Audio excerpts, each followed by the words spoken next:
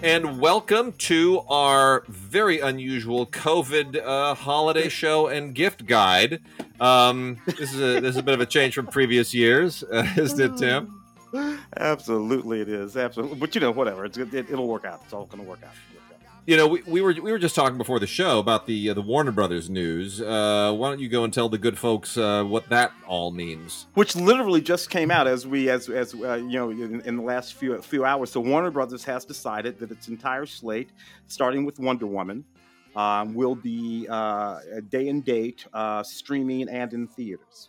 But it's going to do every one of its major motion pictures across 2021. It's a 2021 thing. It's a 1 year thing, but they've decided that everything that was meant to release in theaters will be releasing, I believe, on HBO Max. Yeah, if I'm not mistaken. So it's a big deal. It's a really big deal. It's gonna do is it's gonna piss off theaters. It's gonna piss off the Academy Awards. It's gonna piss off other studios. It's gonna piss off a lot of people. And ultimately, I don't think it's going to work. I mean, the behind the scenes of this is very simple, which is that AT&T, who owns Warner Brothers, who is basically a tech and communication company that is not invested in movies or storytelling or Hollywood history or nostalgia or libraries. They are invested in turning a gigantic profit for their shareholders every 3 months. And they have $150 billion in debt that they have to get rid of. And they do not want to do anything to their core business, which is wireless, cable, all the tech stuff. So they're looking at Warner Media, I think, and just thinking, hey, there's a lot of there's a lot of squishy stuff here that we can offload our debt onto. So they're basically trying to kill their debt by killing Warner Brothers, it seems, which is not going to work. I think they're hoping that that these moves somehow benefit them by bringing enough people into HBO Max that it turns HBO Max's subscription base around. But I don't think that's going to work. I think HBO Max is overpriced. And honestly, I mean, why would anybody, if you're going to pay money for the new Matrix film, do you really want that experience to be on your TV where you're already paying, $100 and whatever dollars a month for all these streaming services, and you're going to pay an additional $15 for one movie? I don't think you're going to do. If you're going to pay $15, you want to go to the theater and see it. Well, as is the case with most of these things, I begin by asking myself, what would I do? What am I going to do? Not as a film critic, but as a member of the audience. What am I going to do? Wonder Woman is going to be opening up. I want to see Wonder Woman. I love the first Wonder Woman. I want to see this Wonder Woman. Okay. Day and date. What am I going to do? To be honest, I think I'm going to be watching it on my big old 4K TV over here. But for $15 or $20 or $25, or even more. Of course, it would cost just as much to physically go and see it in the world. And at this particular moment, where we are, I think that would be the choice. Now, to me, what that means is here in Los Angeles, where we are, by the way, there's still all sorts of restrictions for theaters. You can go to the theaters, but there are all kinds of restrictions and whatnot that are relevant. I'm assuming now that perhaps these restrictions will not be as relevant well after Wonder Woman opens. When is that, by the way? Is that Christmas? Christmas Day. Christmas Day. Yeah. So we won't be there with the vaccine and all that by then. But as we move deeper into the year, vaccine and all of that, yet the Warner Brothers movies will still be doing this over the course of the rest of the year. And I can see how a whole lot of people are going to choose to simply forego going to that movie, going to the physical movie theater, to see some of the films that we're talking about, Deadpool and whatnot. But I guess I'm wondering what the calculus is for. I mean, you gave your suggestion of what it is. They're just basically what you're saying is they're willing to eat the year in theatrical release revenues, take the loss for 2021, make what they on HBO Max and whatever money comes in through theatrical, and not concern themselves at all with what the final box office is on any of these things. I think because what they're looking at is very short-sighted. This has been one of my long-standing complaints about Hollywood in the corporate era. Corporate ownership of Hollywood kind of started in the 1960s, accelerated throughout the 1970s, but metastasized in the 1980s. Yeah. and Sony the takeover of Columbia and all that. that Yeah. was the last big one, right? That was the last, when News Corp took over Fox and Sony, and Coca-Cola first. Actually, Yeah. Coca-Cola took over Columbia, and then Sony bought them in like '96, I guess it was. So that's or '86, but that's really when everything turned. And the problem there is that it takes 2 years to make a movie, but a publicly owned company has to be able to move the needle on stock price every 3 months. Those two things are fundamentally incompatible. I cannot get on an earnings call with people every 3 months and give them guarantees regarding products that take 2 years to make. Mm. You just can't do it. And you can't give them assurances that can't be put on a spreadsheet. You can't say, oh, but you can take this to the bank because we have a really good relationship with Steven Soderbergh. Well, I can't put that on a spreadsheet. I can't monetize my relationship with Steven Soderbergh. How do you give that to a Wall Street analyst? You don't. So I think fundamentally the movie business has a natural incompatibility with Wall Street. And that has been a restless relationship for decades. And I think now with the pandemic and this perfect storm of everything that's happening with streaming and Netflix and tech, I think we're just in a really, really bad spot, and it's got to shake out. And I don't think this is going to work out well. Mm. I don't Yeah. think so. Yeah. Yeah. I can't see Disney doing it. No, but Disney's a better structured company. I mean, right? They're a proper entertainment company. AT&T and Comcast are not entertainment companies. They're tech companies, right? Yeah. I mean, Yeah. they're communications companies. Disney is all about the intellectual property. I don't think AT&T Creating all those brands and that's it. acquiring all those brands and Yeah, going into the vertical sort of pipeline of that's it. Yeah. Yeah, man, Yeah. it's a hell of a thing though. It is a hell of a thing. We're in uncharted waters, and it's going to be a hell of a year. We're going to look at 2021 obviously as a time to get back to normal. Hopefully, they say the vaccines can be distributed to an effective degree by May. That's the plan, that we will be able to see this thing fundamentally disappear by May, June at the latest. That's what they say. I'm hoping they're right, because nobody's going to budge until that happens, whether right or wrong. But I think we're probably looking at this point at 2022 for some semblance of normality, hopefully. So let's see how that shakes out. And just hang on for a bumpy ride. But in the meanwhile, we've got a holiday show today, and we have giveaways. Tim, do we have the mother of all interviews or what? Yeah, a true sort of godfather of cinema, particularly sort of a certain kind of cinema, but the great and wonderful Mr. John Badham. It's Sort of virtually sat down with us, and privilege it's to really a talk to great him. piece. It's fantastic. He has a new book, of course. It's second edition of his previous book, but it is it's a second edition. It's all nice and refreshed and out from Michael Weezy Productions, and it is John Badham on directing in its second edition. Nice red cover. It's a beautiful book. We talked to him about it, had a good long chat. What a delightful man. We grew up on his movies, and it was such a privilege to talk to him. And he listens to us on Film Week. Does that like scare you now when you go on now? Are you afraid, like, crap, John Badham's listening to me? Man, what am I going to say? You got to try to put these things out of your mind when you're talking about That's it. it. Yeah.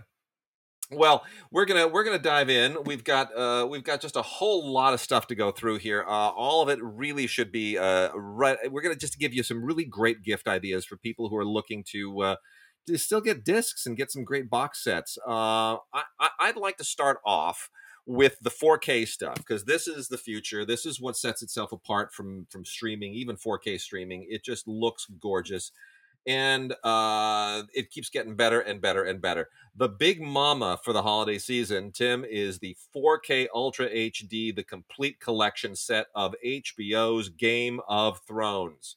Here it is. I thought we'd get this sooner, but no, we didn't. We're getting it this year. This is a big, freaking beautiful set with the image of a dragon wrapped around it.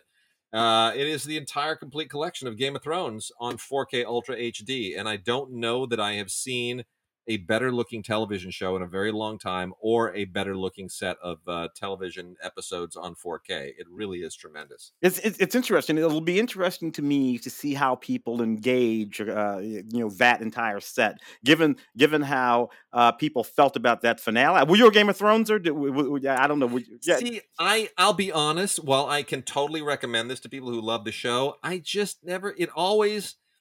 I tried to get into Game of Thrones so many times, and I could never get into it. Partly because everyone on the show is just so relentlessly awful.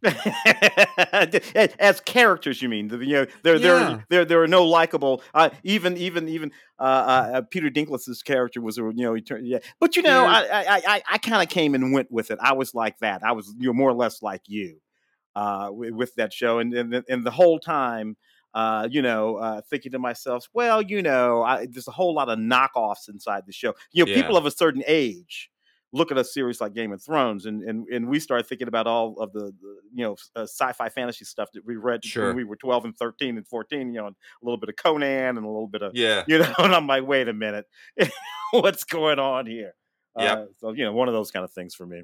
It is. But that said, look, it's a gorgeous show. It's beautifully made. It's very good friend of ours was the post production supervisor on it, and I know exactly what she went through putting. I mean, the post production pipeline and flow of that show was It was global. It was Yeah. like Lord of the Rings, right? It was you're doing stuff in London and doing stuff in Romania and doing stuff here, and it's a real feat how this series was put together. So great extras on here. 15 hours of bonus features, which include the 2 parts reunion special that Conan O'Brien hosted. It includes the Last Watch documentary, Conquest and Rebellion, an animated history of the Seven Kingdoms, tons and tons and tons of featurettes and interviews and deleted scenes, and there's even a bunch of audio commentaries that are really some of the best audio commentaries you'll ever hear for a TV episode, because they go into so many cool details. It's a great set. If you love Game of Thrones, you got to own this. And plus, you never know when your internet's going to go down. You're going to want this on 4K UHD. It just is absolutely the best. Also, here is our first giveaway of the show. Actually, our first 2 giveaways, both of them courtesy of the good people at Wellgo. Tim, have you watched Possessor, the other Cronenberg, the Brandon Cronenberg film? I have not seen that one yet. So this is a Neon release for awards season, and it is Brandon Cronenberg really is trying to be very much in the mold of his dad, but he also kind of does he goes his own way, and this is really kind of a fascinating spy Wait a thriller minute, about. that's that Andrea Riseborough movie, right? Yes, correct. I have seen Yeah, this movie. I have seen this yeah, movie. Yeah, the apple yeah. doesn't fall that far from the tree. That's right. Young Mr. Did you see this for Cronenberg there. Film Week? Was Yeah, this one so of the I things? thought Yeah, this is one of the ones I saw for yeah. Film Week. Yeah. Sort of yeah, all right. Yeah, not kind of interesting. It's funny. Just this morning, I had this conversation with Larry. I said, Larry, it happens all the time that I will look at the Film Week rundown and I will stare at a film and be like, did I see that film? Oh yeah, I did see it. I saw it last night. And like that's how fast some of this stuff fades from my mind. It was, So yeah, because I popped over and looked at the thing. I remember liking Jennifer Jason Leigh in this movie. That's the thing I remember about it. She was actually pretty creepy. so Possessor is this really, really, really cool film with Andrea Riseborough, who is great in it. And by the way, she's great in this new film called Luxor too, which we covered Oh for Film yeah. Week. So Possessor is basically they use brain implant technology to control people. It's kind of an assassin thing, right? Yeah. It's like if La Femme Nikita were mixed with some kind of a weird Cronenbergian brain control technology. Anyway, it's really, really, really fascinating. Brandon Cronenberg very much becoming his own man, and it's on 4K Ultra HD and Blu-ray. We have 3 regular Blu-rays to give away, not the 4Ks, but they sent us regular Blu-rays. So we're going to go ahead and just say send us an email to gods@digigods.com or gods@cinegods.com. This goes for all of our giveaways. Either of those email addresses, gods@cinegods.com, gods@digigods.com. Send us an email with your name and address in the body. And for this one, in the subject line, just put Possessor, Possessor, Possessor, and 3 people will be randomly chosen. We are going to make all of our choices for our giveaways by the 11th. So that's gonna give people a good solid week. Make sure it gets to us by the end of day on December 11th, and then by the 12th we will alert the winners. And if you don't get an email by the 12th, then that means you weren't a winner. But the 12th, we will alert our winners. Anyway, Possessor, really, really cool film on 4K or on Blu-ray. Brandon Cronenberg has only a few deleted scenes and a featurette, but that's fine. We also have a 4K called Peninsula from Well Go, and we're giving away 3 of those as well, also on Blu-ray, not on 4K. So send us an email with Peninsula, Peninsula, in the subject line. We'll give away 3 of those as well. This is a kind of a semi-sequel to Train to Busan. They bill this as Train to Busan Presents Peninsula, and it is by Yeon Sang-ho. It's more, Korean zombie action, basically. But it's, if you saw Train to Busan, it's an intelligent zombie film, which most of them aren't. Yeah. It's something that I think, Romero would have been proud of. Anyway, this takes place 4 years after Train to Busan, and it centers around a soldier who has come back to the Korean Peninsula on a mission, and now he's got to handle the zombie thing where it is now 4 years later, which is, it's metastasized, and it's so it's not the same characters as Train to Busan, but it's the same world as Train to Busan. And in many respects, I think this is a more interesting film. Let's see. Next on the 4K list is Lord of the Rings trilogy on 4K Ultra HD. We're going to give away one of these. Send us an email with Lord in the subject line, just LORD, and we will give one very fortunate person, as long as it gets to us by the 11th, a 4K Ultra HD set of the Lord of the Rings trilogy. Tim, have you watched any of these films lately again?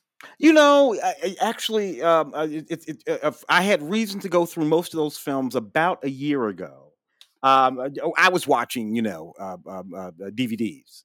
Right. But these 4K things, I've seen just a wee bit of some of them, and they're absolutely spectacular.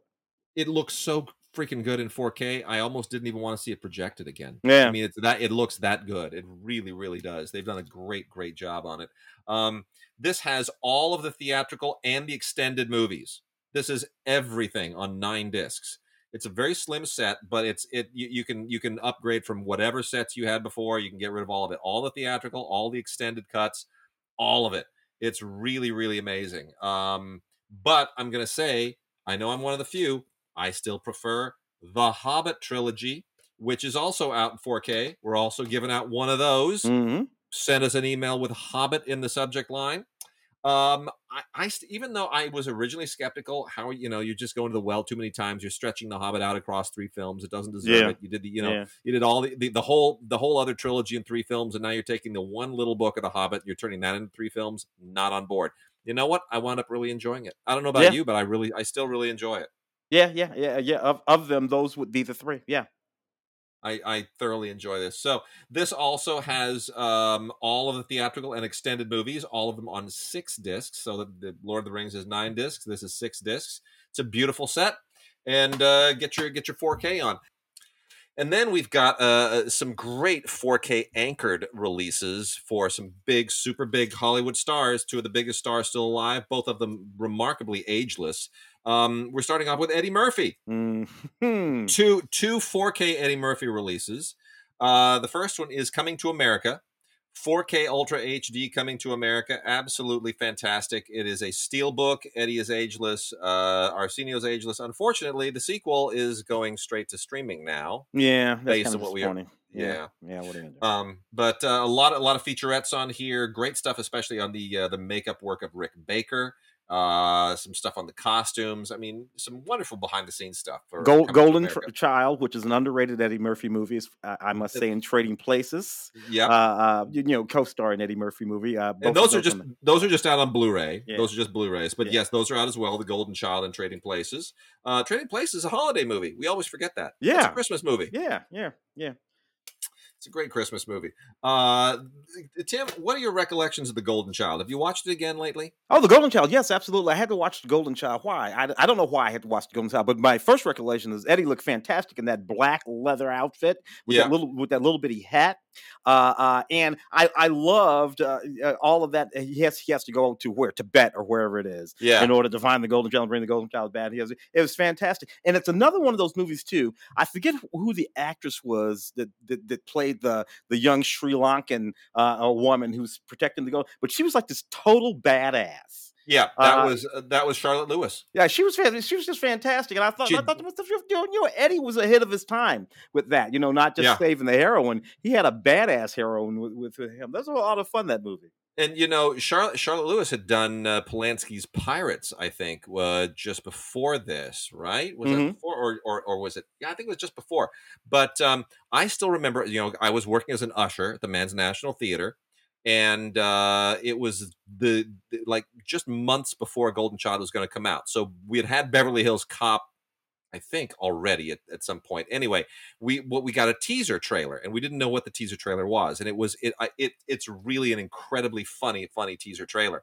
And it's unfortunately it's not on this one, but the teaser is very serious. It shows, you know, snow and someone walking through the snow, and you hear that narration, you know, it will take one man on a legendary journey, an epic journey. And the whole thing leads you to think you're watching something very, very serious. And then it cuts to Eddie, and Eddie says, "Shut up." And it was, you know, he's bawling out the narrator. He doesn't like being in the snow. The audience just laughed. It was a teaser designed for an audience, not for the internet, for an audience, for a laugh. And I thought, you know, thinking back on that, we've kind of lost that art. Teasers that are designed to be seen by a large audience, run during some other movie where it's a packed audience, and you've got these people and you want to make them laugh, and you have suddenly 1,000 people laughing at one joke in a teaser. That's 1,000 people who are going to go out and see that movie when it opens. Yeah, but for one thing, you know that you have time to make that joke hit because the audience is, you know, it's a captive audience is sitting there watching the screen, watching all these teasers and trailers sort of come up. Now, because all of these things release on the internet at one moment or another, you never really have a moment where you can gobsmack a sitting audience with a teaser. The way the Independence Day, I remember sitting with Bridget at the theater the first time we saw the Independence Day trailer, you know, with the darkness of we come up, and you're sitting there in this audience, you see this thing, and the room gets even darker, and you know, you just simply you release that equivalent trailer today for some, you know, horror movie or whatever it is, or a space movie, you simply can't have the impact that trailer had in that theater with that 1,000 people. You just can't do it. It just doesn't work. Yeah. Can't do it. Well, the last Eddie Murphy release, also on 4K, is Beverly Hills Cop. The one, the only, the original, which, again, I worked at the theater when this thing opened. I remember what a huge deal it was. I mean, Eddie was a star, but he was not a mega star. This film made him a megastar. This film put him way over the top and made an outrageous amount of money. It made Martin Brest a much bigger director than he ever could have imagined that he would ever become. The soundtrack sold outrageous amounts. Judge Reinhold's career was made with this thing. I mean, this movie was just a spectacular success. And you know what? It's another example of Eddie Murphy taking a movie over. I can't imagine anybody else in that part. Yeah, and you know, Eddie was one of the few that was not an SNL related movie. No, that's right. So Eddie was one of the few cats to come off SNL and make his way as a movie star without it being a sort of SNL-y sort of project, you know, sort of Lorne Michaels sort of production. Eddie, you know, just came into mainstream Hollywood, sort of doing this thing. He wasn't repeating a shtick that he did from SNL. You know, he wasn't doing, you know, Jerry Lewis or Dean Martin or anything like, or Gumby or whatever. It was a unique sort of feat that he had, you know. So yeah, and you know what's it been now? 40 years, Eddie Murphy. Yeah. Isn't that amazing? A mainstream Hollywood movie star, 40 years, 4 decades. That's astounding. It is astounding, and the only person who can measure that, who can hold up to that kind of longevity, is the other star we're going to talk about, also with a long relationship with Paramount, Tom Cruise. Yeah, the ageless freaking Tom Cruise. 2 Tom Cruise movies on 4K. for the season, Michael Mann's Collateral with Jamie Foxx, and the original Top Gun, which I also worked for. It's funny; I remember working all these as an usher. Top Gun is in a steelbook, just like the Trading Places, exact same kind of a steelbook. And that also, I'm wondering when we're going to see the Top Gun sequel, because that's been postponed indefinitely until next year, and that's not going to go streaming. Paramount's not playing that game, so we're going to have to wait a little while before we see that. But Tom Cruise in Top Gun, still a legendary performance. Kelly McGillis, the music, the Tony Scott direction, the whole thing. You know what? Val Kilmer in Better Times. I mean, it still holds up. It's still nostalgic, and it's got a heap of great extras on it. Most of them on the Blu-ray. But what a gorgeous movie. The sound is to unbelievably die for. I remember one of the things with the sound in Top Gun was that our theater was playing it too loud. Yeah. Because I remember the sound editor. I later took a seminar with the sound editor for Top Gun that was sponsored through the Academy. And I remember she was talking. It was at one point she said, and then I remember when the film debuted at the National, and I thought, yeah. What do you remember? She said, I walked in and I wanted to scream because it was too loud. And I thought, oh, damn, I remember when I got there, it was like shaking the walls. I thought that was cool. So the sound editor didn't like how loud we played it, but, whatever. Collateral, Tim, Collateral, Tom Cruise and Jamie Foxx both cast against type. Jamie Foxx playing kind of a nerd and Tom Cruise playing the bad guy. That was quite a shift. It was wicked. If I'm not mistaken, nobody really remembers what a big deal that was. It was one of the early films, one of the first feature films that was shot HD. I guess it would have been HD. You're right at the time. You're right. It was. And that was sort of a big deal. It was an interesting thing. I remember being sort of critical of that at the time because it on the theater screen, HD was still a little present. It was a little harsh. To my viewing, I was a 35 millimeter purist for a long time, but nevertheless, it sort of got the ball rolling on that. Michael Mann just sort of being ahead of the curve when it came to a whole lot of that stuff. Jada Pinkett in that film too, by the way, she was really good in that movie. Yep. It was a really, really unusual film for everyone involved, and they all did a great job. And I think it's a very underrated Michael Mann film. Also, for a couple of interesting titles here, I'm going to give us another giveaway, which is V for Vendetta. Send us an email that just says V, just the letter V in the subject line if you want to get the 4K Ultra HD of V for Vendetta. This was not hugely successful at the time. I think it dates okay a little bit. It's the politics of it are a little bit. They were out of date at the time, somewhat too. The whole Guy Fawkes thing. Yeah. But it's okay. It makes sense in the context of of a sort of Wachowski canon of films. If you think about the Matrix films and this and all that kind of stuff, James McTeague, I think, directed it. Yeah. But nevertheless, the Wachowskis sort of wrote it, so it makes sense in that sort of canon. Hugo Weaving, of course, right back there, and Natalie Portman. Yeah, Natalie Portman, very good. It sort of makes sense as a part of that grouping of films. Yeah, so it for its moment, good thing. Anyway, looks gorgeous on 4K, as they all do, and there's a great conversation between James McTeague and Lana Wachowski on this, along with the audition from Natalie Portman, which is fun to watch. I had never seen that before. She auditions very, very well. Also on 4K, the Harry Kume movie Daughters of Darkness on 4K Ultra HD, the first 4K from Blue Underground. Cool lenticular cover.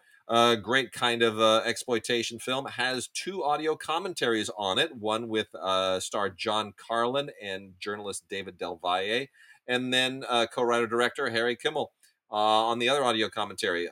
Both of them really good. Lots of interviews and really, really cool featurette material, radio spots, a lot of great stuff on this.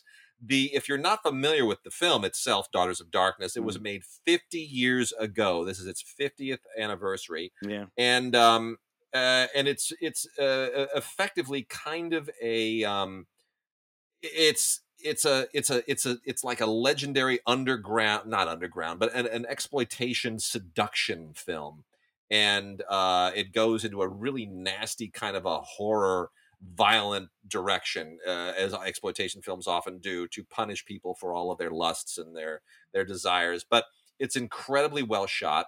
The way these two women, kind of plot this, how to seduce this newlywed couple and to really undo their lives. It's a really cool artifact of its day. 50 years later, kind of fun to watch. We also have on 4K Ultra HD Arnold Schwarzenegger in Total Recall. Oh wow, yeah. Tim, this film looks ridiculous. Well, yeah. What are you gonna do in that situation? I did the junket for Total Recall way back in the day, and of course, it was nothing at all. Verhoeven, right? Nothing at all like the sort of Walter Mitty sort of story that it's sort of based on. At all, which would never ever have starred Arnold Schwarzenegger. No, no. And I don't know, in a campy sort of way, it's kind of fun though. And plus, Rachel Tickerton is in that movie, and I still adore Rachel Tickerton. Oh, so good, for sure. Rounding out all the rest of our 4Ks, want to include for our gift guide, and there will be more on the CineGod site, but also want to include for our recommendations, Full Metal Jacket, the Alfred Hitchcock Classics Collection, Rear Window, Vertigo, Psycho, and The Birds, and Jaws, the 45th Anniversary Limited Edition. Those all were recently covered on the podcast. We are including those in the gift guide as well. And then lastly, wrapping this all out, the last television 4K that we got here is Westworld Season 3, The New World. Our good friend Sherm was on Season 1, correct, Tim? Yes, correct. Sherman Augustus on Season 1 of Westworld, yes. And he was recently announced on Season 4 of Stranger Things, Stranger Things, yes. Yeah, out there shooting in Georgia and New Mexico. Well, Season 3 of Westworld continues to push the envelope. I was skeptical when this was announced, but I think they have continued to make it a really interesting show season over season. And here it is. They've got 6 featurettes that deal with the making of the thing. They've got 4 other featurettes that are sort of more broadly oriented toward the world.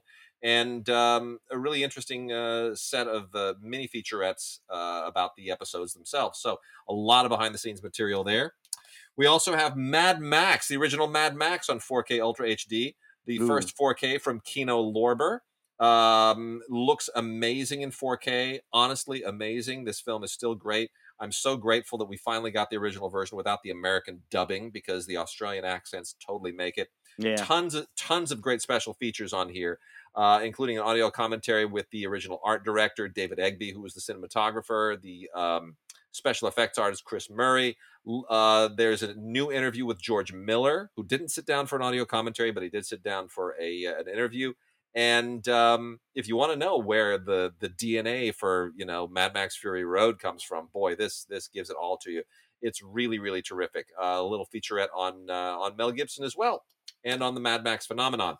And then lastly, the 4K set that I think everybody's been waiting for forever, Back to the Future, the Ultimate Trilogy, 35th anniversary, 4K, all the Back to the Future films, all 3 Back to the Future films, Robert Zemeckis' shining moment. Tim, have you watched all 3 of these films again anytime lately? I had reason to watch the third one about a year ago, and I remember that was not a particular, but I remember thoroughly enjoying that film. That's the one that sort of takes place in the Old West and all that. Yeah, Mary Steenburgen. I remember particularly enjoying that film. So the first 2 films are fantastic. One of the sets of sequels, along with say like the Alien sequels or something like that, where the second film was as good as the first film. It played in the same sort of way, but was different enough to still be engaging. But then again, I enjoyed the third one too. What can I say? I remember so well that it was the day before the release of the third film. They had a marathon at the Avco in Westwood, where we used to see a lot of screenings. Oh yeah. And it was billed as the Back to the Future marathon. And they had a I have the pin, man. I still have the button, my collector's button. And they had one going at the Cinerama Dome as well. And I went to the Avco, bumped into an old friend that I hadn't seen in years, who had just come out from Texas. And we're like, rock on, dude. It was just, there was a whole, and everybody sat down. And at 8:00, we watched Back to the Future. At 10 o'clock, we watched Back to the Future 2. And then at 12:01, they started Back to the Future 3. The crowd went crazy. And at 2 o'clock, I walked out of there after 6 hours of Back to the Future. My eyes were bleary. I was not safe to drive. But damn it, I was happy. Oh man, Michael J. Fox, of course, and what can I say? Still adore Michael J. Fox. Yeah, one of just upstanding all around great guy. And the extras on here are just superb. I mean, they're just superb. There's a whole thing on audition tapes. You won't believe who you're going to see on this. It's a fantastic set of surprises. The audition tapes, lost audition tapes. There's the 6-part documentary on the making of it. There are deleted scenes. There are tons of archival featurettes, interviews, audio commentaries, restoring the DeLorean. I mean, it's phenomenal. You can't. I mean, you could. It's not just the 6 hours of the 3 films. It is hours and hours and hours of bonus features that you could just watch forever. You could fill up your holiday vacation just watching Back to the Future material, and I would highly recommend it. The transfers are great. They are colorful. It's wonderful. It's nostalgia, and I live for it. So Back to the Future. Tim, what else are we including in our gift guide? It looks like in the gift guide down here, this is all the 4K stuff that we're doing, right? Well, let's move to TV. Oh, let's do some TV stuff. Yeah, okay. Yeah. Let's do some TV stuff because actually I've been looking at this, and I know that you're a big fan of the Crown series, and we have the complete 3rd season of the Crown. The new season of the Crown started airing not too terribly long ago, if I'm not mistaken. But this is the complete 3rd season of the Crown. Yep. The Crown series. Now, this to me, after my complete engagement in the Downton Abbey run right through that feature film, I had to take a break from our Anglophile friends for a moment. So you know a good deal more about the Crown than I do. Well, I just like the casting of the Crown. Well, yeah. Yeah, what are you going to do? You got Olivia Colman, Claire Foy, these sort of wonderful actors, Imelda Staunton, these sort of wonderful actresses. But how was this series shaped? I didn't really understand how you ended up with all these people playing Queen QE2 at different periods in her reign. You know what? It's interesting. Every season kind of frames a new drama in the saga of the royal family. So the continuity is not as consistent as one might think. You know, the 4th season obviously is going to be very Princess Diana centric. So you know they've decided that each season is going to frame out a different dramatic episode from the story of the royal family and Queen Elizabeth in particular. So to that extent, it's very kind of episodic, but it's season episodic, and it's a lot of fun. Olivia Colman is wonderful in this 3rd season. She of course played won her Oscar playing a very different British queen, Queen Anne. And to that extent, I would also add in there's a National Geographic DVD that has been released that is a nice companion piece to The Crown. It's called Being the Queen. And if you want to kind of ground the Crown in a little bit more reality, this archival look at the life of Queen Elizabeth II, who of course is still alive, it has a lot of wonderful stuff in it. So you can kind of compare all of the events that are shown in The Crown to the actual events that are depicted in this documentary. So Being the Queen, nice companion piece to The Crown, the 3rd season. I absolutely love Buck Rogers in the 25th century, from the late 70s, early 80s, 2-3 seasons of Buck Rogers, starring the wonderful Gil Gerard and Aaron Gray. What we have here is the complete series, Buck Rogers in the 25th series. This is fantastic, man. It's really great. It's the complete collection of Buck Rogers, which, by the way, they have also released. This is from Kino Lorber. They've also released the original theatrical cut of the pilot. You know, they did the same thing with Battlestar Galactica. These are both Glenn Larson productions on television, and they did theatrical releases of the 2 pilots to make a little bit of extra money. So there's that theatrical Battlestar Galactica, and there was a theatrical Buck Rogers, and that's been released, all 89 whopping minutes of it on Blu-ray as well. But I still got to say, you seriously want to have the series on Blu-ray. It is just a whole lot of fun. Gil Gerard, I saw him at Battle of the Network Stars a couple of years. Oh yeah. Yeah, I forgot about all that kind of. We were yeah, swapping some of those old sort of things that the networks used to do back in the day, and those yeah, Battle of the Network stars were always sort of fantastic. You'd see all these guys, they come out, they do all kinds of wacky stuff, and Gil Gerard, who was kind of a buff dude, yeah. it was sort of like not fair, really, with him and Battle of the Network stars. It's like, who's going to beat Gil Gerard? Well, they are audio commentaries for all 10 selected episodes on here that they kind of separated out. Now, there's also an audio commentary with a couple of film historians on the feature film, which is different. The audio commentary for the theatrical feature is also on the television set. So I just want everybody to be clear on that. You can get the theatrical film with the TV series, but the audio commentaries on 10 episodes are different from what you get on the theatrical cut of the film. So Ah, don't necessarily confuse those. But there's also an Aaron Gray interview. oh wow, There's an interview with Tom Christopher, who played Hawk in that rebooted, kind of semi-rebooted second season. They switched it up a little bit in the second season, yeah. and added that Hawk character. But how great is Aaron Gray on this show? Wilma Deering, gosh darn it. Yeah, she's I look crazy sexy in that sort of thing that she was wearing, but uh, also a colonel and a pilot, every bit as badass as yep. Buck was, and you had to love that in the late '70s, early '80s. I Some of the highlights of my youth were watching Buck disco dance with Princess Ardala, and then watching the Mel Blanc voiced robot Tweaky say "bitty bitty bitty bitty get down." As corny as that was, it was a whole lot of fun. Oh, fantastic stuff, man! Couldn't go wrong with that. Is this Mission Impossible set the old Mission Impossible series, the Sure, 1966 sure Mission Impossible is, series, the complete sure series, is. Mission Impossible? You gotta love this. It is indeed. This is the complete Mission Impossible from CBS and Paramount, and it is absolutely spectacular. It is 7 seasons, all jammed together on this one big brick of a boxed set. And you know what? It's amazing how when you think about how limited you are in the idea that you have a bunch of people who get an assignment, and the message self destructs, and then they've got to put on disguises and somehow take this thing. How many seasons and how many episodes can you squeeze out of that? Like, how many Yeah. missions can you do? How many disguises can you do?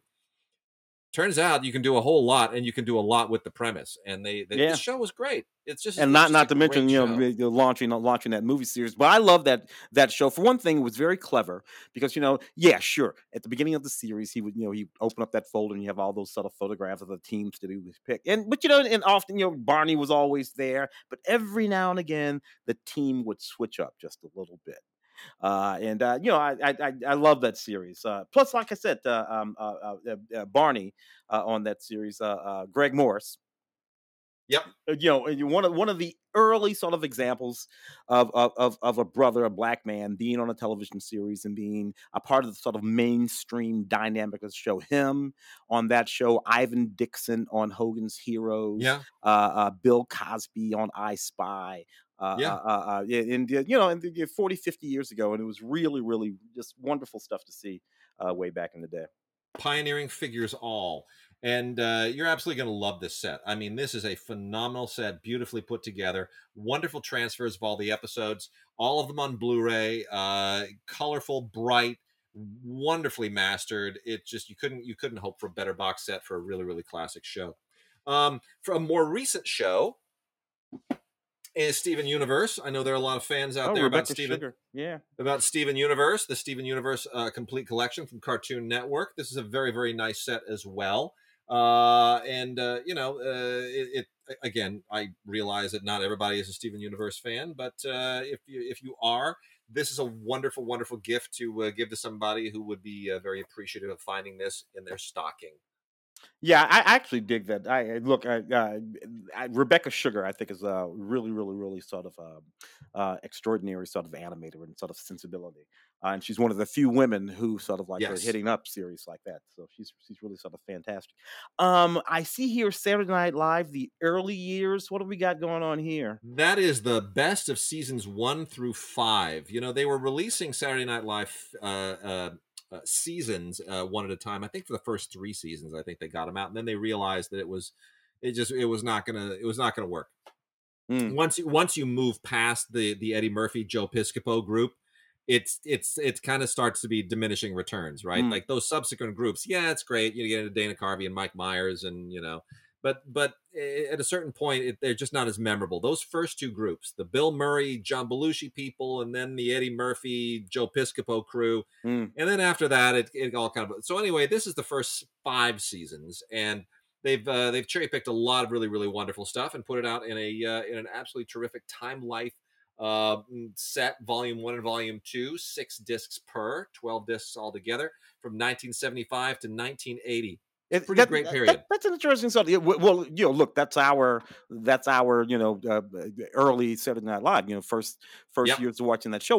Now, as I remember a whole lot of those episodes, you would have to know, particularly with some of the Chevy Chase bits. You got to know who Gerald Ford is, Right. because all that falling down, Yeah. is all directly related to. So there's a sort of historical set of knowledge that you have to have in order to get some of those jokes from the early Saturday Night Live. Which is sort of interesting. But some of that goofy stuff that Gilda Radner and Bill Murray were doing, that stuff still plays Oh just yeah, for sure. absolutely.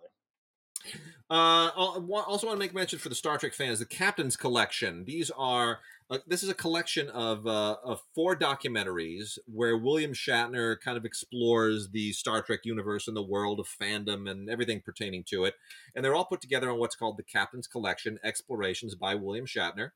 And it includes The Captains, Mm. where he talks to Patrick Stewart and Avery Brooks and Kate Mulgrew and Scott Bakula and even Chris Pine, which I could do without. No offense to Chris Pine, I just don't consider those films canon. And then there's also The Captain's Close Up, which is additional interview footage, kind of put around, framed out in a different way. Chaos on the Bridge, which is all about how Star Trek: The Next Generation became a reality. And then lastly, Get a Life, which is a joke from the SNL interview, the SNL sketch where Yeah. Kirk has he balls out all the Star Trek fans, and that's just a very personal essay on his part. So William Shatner anchors the Captain's Collection of 4 documentaries for Star Trek fans who will not regret getting this. If you've got a Trekkie in the family, and I speak as one, they will love this in their stocking. Absolutely, absolutely. What's this? Let's see. The Josie and the Pussycats, a complete series. Are we talking about the old cartoon series from way back in the day? We are, which is out not just on a 2 DVD set, Hanna the Josie and the Barbera. Pussycats. That's right, but there is also a Blu-ray release from the Warner Archive collection of Josie and the Pussycats, the complete series, which I am so grateful for because I loved this series growing Oh up. yeah, I liked Josie and the Pussycats in Outer Space better. yeah. But I will wait for that to come out, and for now, I will take just the original series, which was very much kind of a Scooby Doo thing. I mean, it's a little bit of the Archies, a little bit of Scooby Doo. And we love Josie and the Pussycats. I even love the live action film. Oh yeah. I thought that was great. Soundtrack, So soundtrack to that movie is fantastic, man. oh, it's so good. So, yeah, 2 discs, either as DVDs or as Blu-rays. You definitely want to get it. It includes the featurette, "The Irresistible Charm of Dan DeCarlo, the Man and His Art," paying homage to the wonderful character designer. So, anyway, Josie and the Pussycats, love that band. And as long as we're talking about breaking down barriers, let's remember this was a cartoon Yeah, that for kids that created a band that included 2 white girls and a black girl, and yeah, one of the white girls was a redhead. There's a yeah. lot, you know what I'm saying? Like let's put a brown girl and a ginger in there, and make people deal with it, and So it was pretty great. so forward thinking, and again, they were all badasses. They were The great. girls now, here's a throwback to the same period, but a completely different sort of vibe. The Flintstones, the complete series, That's it on Blu-ray. fantastic. Yep, so good. The Flintstones is out Blu-ray, all 6 seasons, plus 2 bonus movies. You get the 2 Flintstones feature films thrown in here as well. I was able to look at a few of these, and I've got to say I think they did a really good job with the transfers because the artwork is a little bit uneven across the seasons of this show, but they've done a really good job bringing it all kind of together. It still bothers me that they had two different actors doing the voice of Barney. That still Yeah. drives me absolutely crazy. That's like when Dick York becomes Dick Sargent on Bewitched. Still can't wrap my head around that. Uh, But anyway, no, it's really good. You can get the Flintstones on Blu-ray. It's fabulous. It includes the movies, the Flintstones, and WWE Stone Age SmackDown, and the original animated feature, The Man Called Flintstone, which is just an absolute delight. The WWE thing is kind of stupid, but it's pretty great. A lot of featurettes on here as well. It's just wonderful. The Flintstones, which of course was a spinoff from the Honeymooners. yeah. It was a riff on the Honeymooners, is Yeah, what it riff on the was. honeymoon. I was never a big fan. It won a whole lot of, I guess it would be Emmys here this last week, but Schitt's Creek. I see that we have the Yeah. complete collection of Schitt's Creek. I wasn't a big fan, but I don't know. What do you think about the Schitt's Creek? I mean, I was never really into it. It won 9 Emmys, Yeah, which is a big deal, right? I mean, it's the most. It literally won the most of any sitcom in history, right? yeah, which blows me away when we're talking when we're including Cheers and Friends and Seinfeld but and this was the series that I mean I think I gave it maybe 5 episodes worth, and then maybe dipped back in. How many seasons did it go altogether in that Uh, in that collection anyway? in this collection, that's a great question. How many seasons did it go? Because I just sort of tapped out on it and sort of early, but there are these people who are these complete and total sort of Schitt's Creek's Yeah. fans. Well, Yeah. Eugene Levy created it. I did not Eugene. know he was him and Catherine O'Hara. Of course, I did not know Is, he was one of the creators. Yeah, he and Daniel Levy, they created it and star in it, obviously, and kudos to them. I mean, it's got a certain Canadian quirkiness to it that I guess we should have expected. But anyway, there it is, the big Emmy winner from this last year. Mm. The Last Dance is that 10-part documentary series that has Oh, to do so with good. that fantastic Chicago Bulls season with Michael Jordan at the center of it. I will say this about that series. That series sort of changed my sort of baseline feelings about Michael Jordan. Sort of like generally speaking, as a human being, that's sort of like never cared for Michael Jordan. Take Yeah, that back. Was a big fan of Michael Jordan when Michael Jordan was a Tar Heel. Wait, so we're talking a long time ago, and then he became a Bull. And I was a 76er fan. I was a Clippers fan. You were out here in LA, of course. We're talking a long time ago now. yeah. And Michael Jordan, and then there are all kinds of sort of political dynamics that popped up that were irritating, that irritated me around Michael Jordan. So over the years, he just and here in LA, we had the lovable Magic Johnson, Magic Johnson. Hmm. a human being who seemed to be exactly the opposite of just as talented, but exactly the opposite. This documentary series, The Last Dance, changed my feelings about Michael Jordan in terms of the kind of person he was. And of course, there's a whole sequence in this when we're talking to him that occurs after the death of Kobe Bryant. So that's really sort of interesting and powerful too.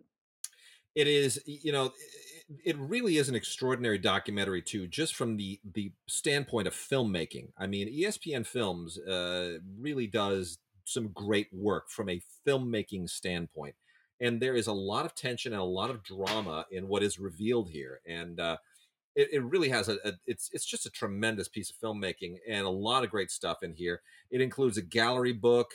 The series itself is on Blu-rays, and it has 4 hours of bonus features, including interviews, the uncut version of the Stuart Scott and Michael Jordan Sunday conversation from June 1998, which has never been seen before. A lot of other archival material.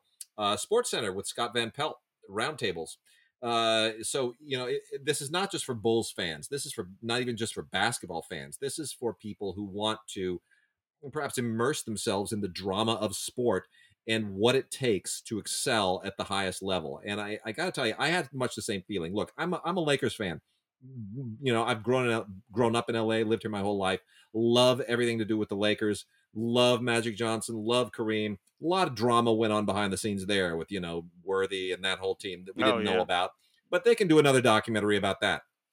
This is really fascinating because Chicago is not a showbiz town.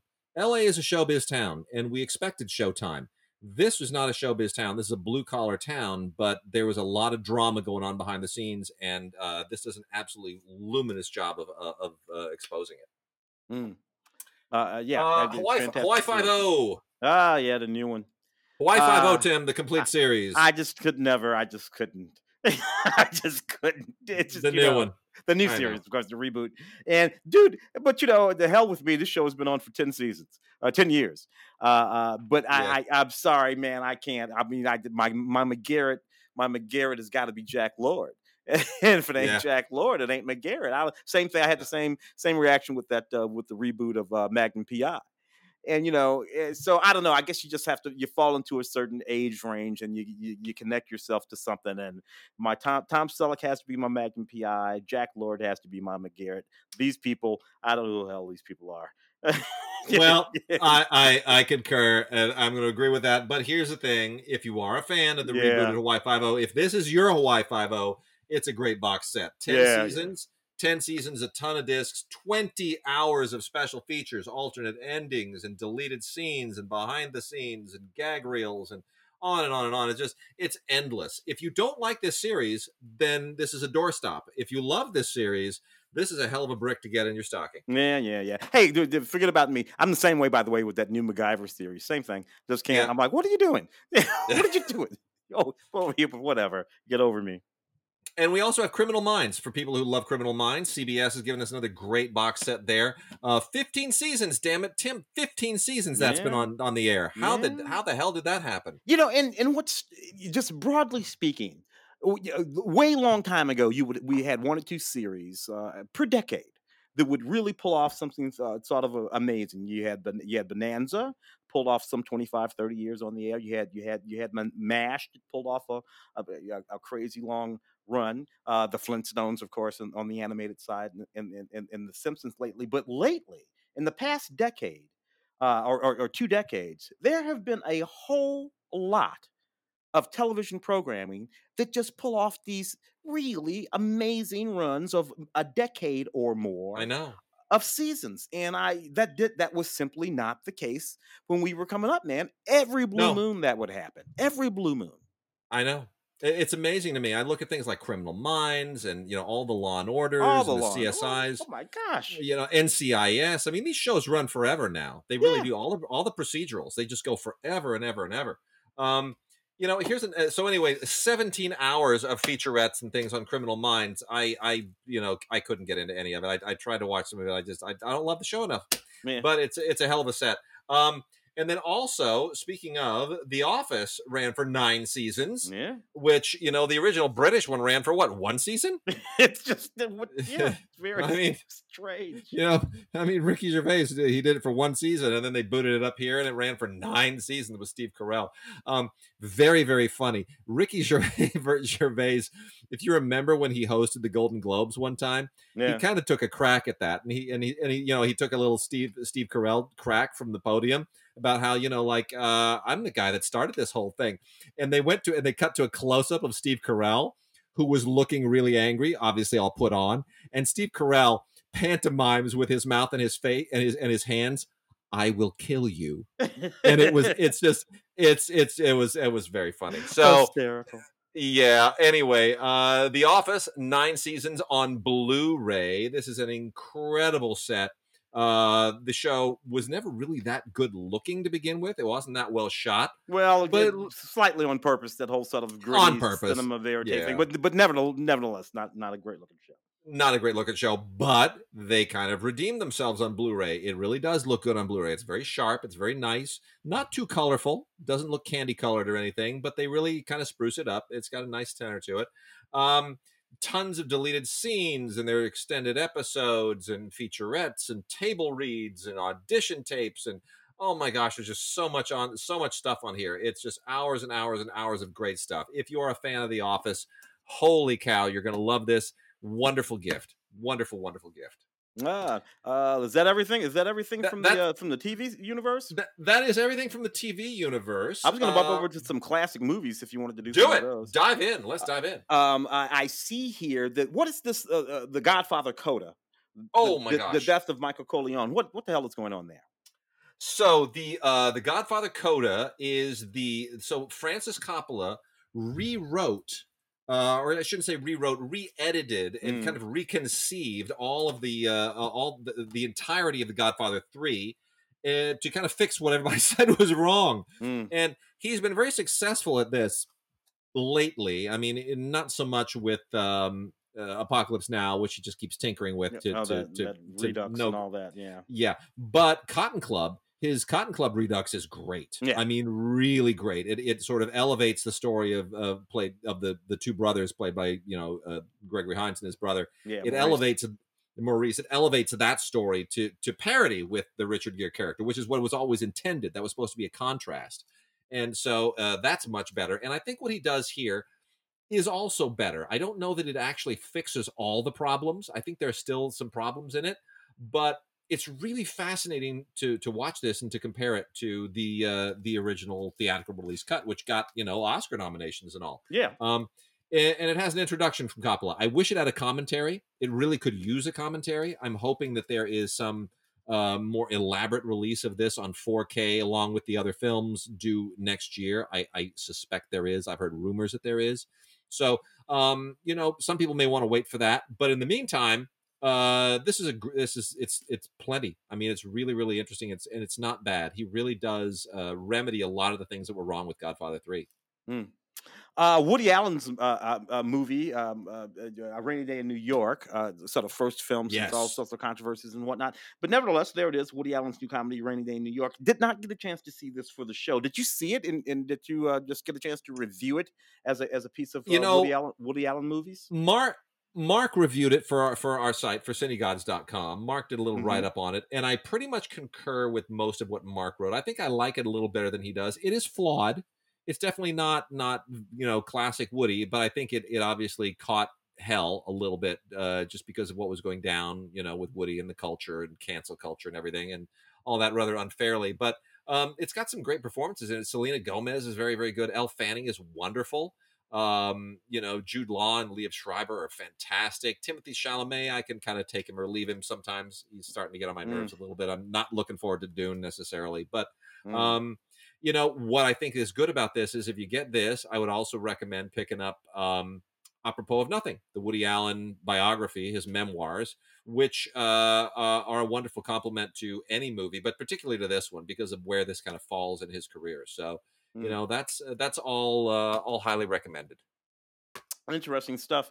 The I Spit on Your Grave collection. Does this one include the restoration of the film and that little documentary and everything that was on that Blu-ray box set? This Or so is, or this is this has just a, this is I Spit on Your Grave, I Spit on Your Grave Deja Vu, and Growing Up with I Spit on Your Grave. That's what this comprises. So it is not the entire massive I Spit on Your Grave canon, which I maybe some rights issues there, but this is from Ronin Video. And if this is look, I Spit on Your Grave is kind of the original feminist revenge exploitation saga, and if it's not for everyone's taste, but it certainly is for some people's taste, and it is a lovely, lovely box set. Also comes with a booklet. Some people are gonna not consider this very Christmassy, but some people will be very, very happy to have this as a gift. And wow. I'm glad I don't know those people, and somebody else does. The Roman holiday, Yeah. Audrey Hepburn, more than an icon. What comes with all that? That just must be exquisite. So it is. We're giving away three of these. We are giving away three Blu-rays of Roman Holiday, the Audrey Hepburn Oscar-winning romance directed by William Wyler, along with Gregory Peck, one of the all-time classics. Just a beautiful film. This is from Paramount, and we're giving away three of these. Send us an email with Roman in the subject line, and you will be eligible to win one of these by December 11th. Gods@digigods.com, gods@cinegods.com, name and address in the body of the email. Roman Holiday deserves no additional praise from us. It is an absolutely excruciatingly wonderful movie. Yeah. Has a Leonard Maltin featurette on here, along with featurettes dealing with the costumes and the Paramount. The Paramount Pictures during the era when this film was made, a bit on Dalton Trumbo and the Blacklist, which is a wonderful little detour. Paramount in the 1950s and Remembering Audrey. And then to go with it is this wonderful Blu-ray documentary, Audrey More Than an Icon, which you should absolutely get. If you get the one, you should get Yeah. the other. This is not from Paramount, but it is essential. It is the definitive documentary about Audrey Hepburn and her career and her life and her humanitarian efforts, which were extraordinary. And what an amazing life, you know? I mean, grew up under Nazi occupation. People forget that. Yeah, yeah. One of the reasons why Audrey Hepburn was always so slight was because she had been starved as a child and never really had a chance to sort of grow. So that slightness that was her sort of trademark was because of a deprivation Yeah, that in her childhood. Really very true. an amazing story. Uh, The Laurel and Hardy definitive restorations we have. Yeah, we've got Laurel and Hardy material here. So we've got on Blu-ray the definitive restorations of Laurel and Hardy. This is original nitrate negatives, 35 millimeter, were transferred in 2K and in 4K, and they now have a 4 disc set of all of the great, very very best Laurel and Hardy shorts. They look fabulous. They've been beautifully cleaned up. They sound fantastic. There are commentaries on here that contextualize them and their careers and their lives, and there are thousands of photos on here as well. Just absolutely beautiful posters and all kinds of great artwork. People are going to absolutely love this. I mean, I'm gonna sit my daughter down and show her the glories of Laurel and Hardy. She will laugh endlessly. And for Laurel and Hardy fans, you can also get from Classic Flicks the Oliver Hardy, Harry Langdon film Ah, Zenobia, yeah. which is also quite wonderful. Harry Langdon, no substitute necessarily for Stan Laurel, but this is still a really classic film that fans of Oliver Hardy in particular will appreciate. Yeah. Zenobia. A little known and unfortunately forgotten film in many quarters, but they also restored this from the original nitrate elements. Nitrate lives. Yeah, yeah, interesting little moment in that in their relationship there. Billy Burke in that film too. Love Billy Burke. Oh, she's so good. Yeah. Let's see what else we got here. What about the complete Hal Roach Streamliners collection? This is great. So this is there may be more coming, but so far we have 5 volumes of Hal Roach's Streamliners. And if you don't know what the Streamliners were, so Streamliners, well, here's basically the idea is that the it has nothing to do with trains, by the way. They go the great lengths to point this out. So in the 1930s, there was a demand for movies with shorter running times because a lot of theaters wanted to be able to move more people in and out of theaters faster, and a lot of people wanted to cut costs on movies as well. So Hal Roach accommodated, and he made these kind of shortish movies that they called streamliners, and they were very popular in the 1940s, especially during the war years. And this is 5 volumes of those. The first volume is the Tracy and Sawyer military comedies. Volume 2 are westerns. Volume 3 are the taxi comedies, which are very, very funny. They star William Bendix and Joe Sawyer. Very wonderful. William Bendix is great. Yeah. Volume 4 are musicals, which are really actually kind of fascinating. Alan Hale Jr. and Noah Beery Jr. and a lot of really interesting people show up in these things. It's really kind of fascinating when you go, oh, hey, look there he is.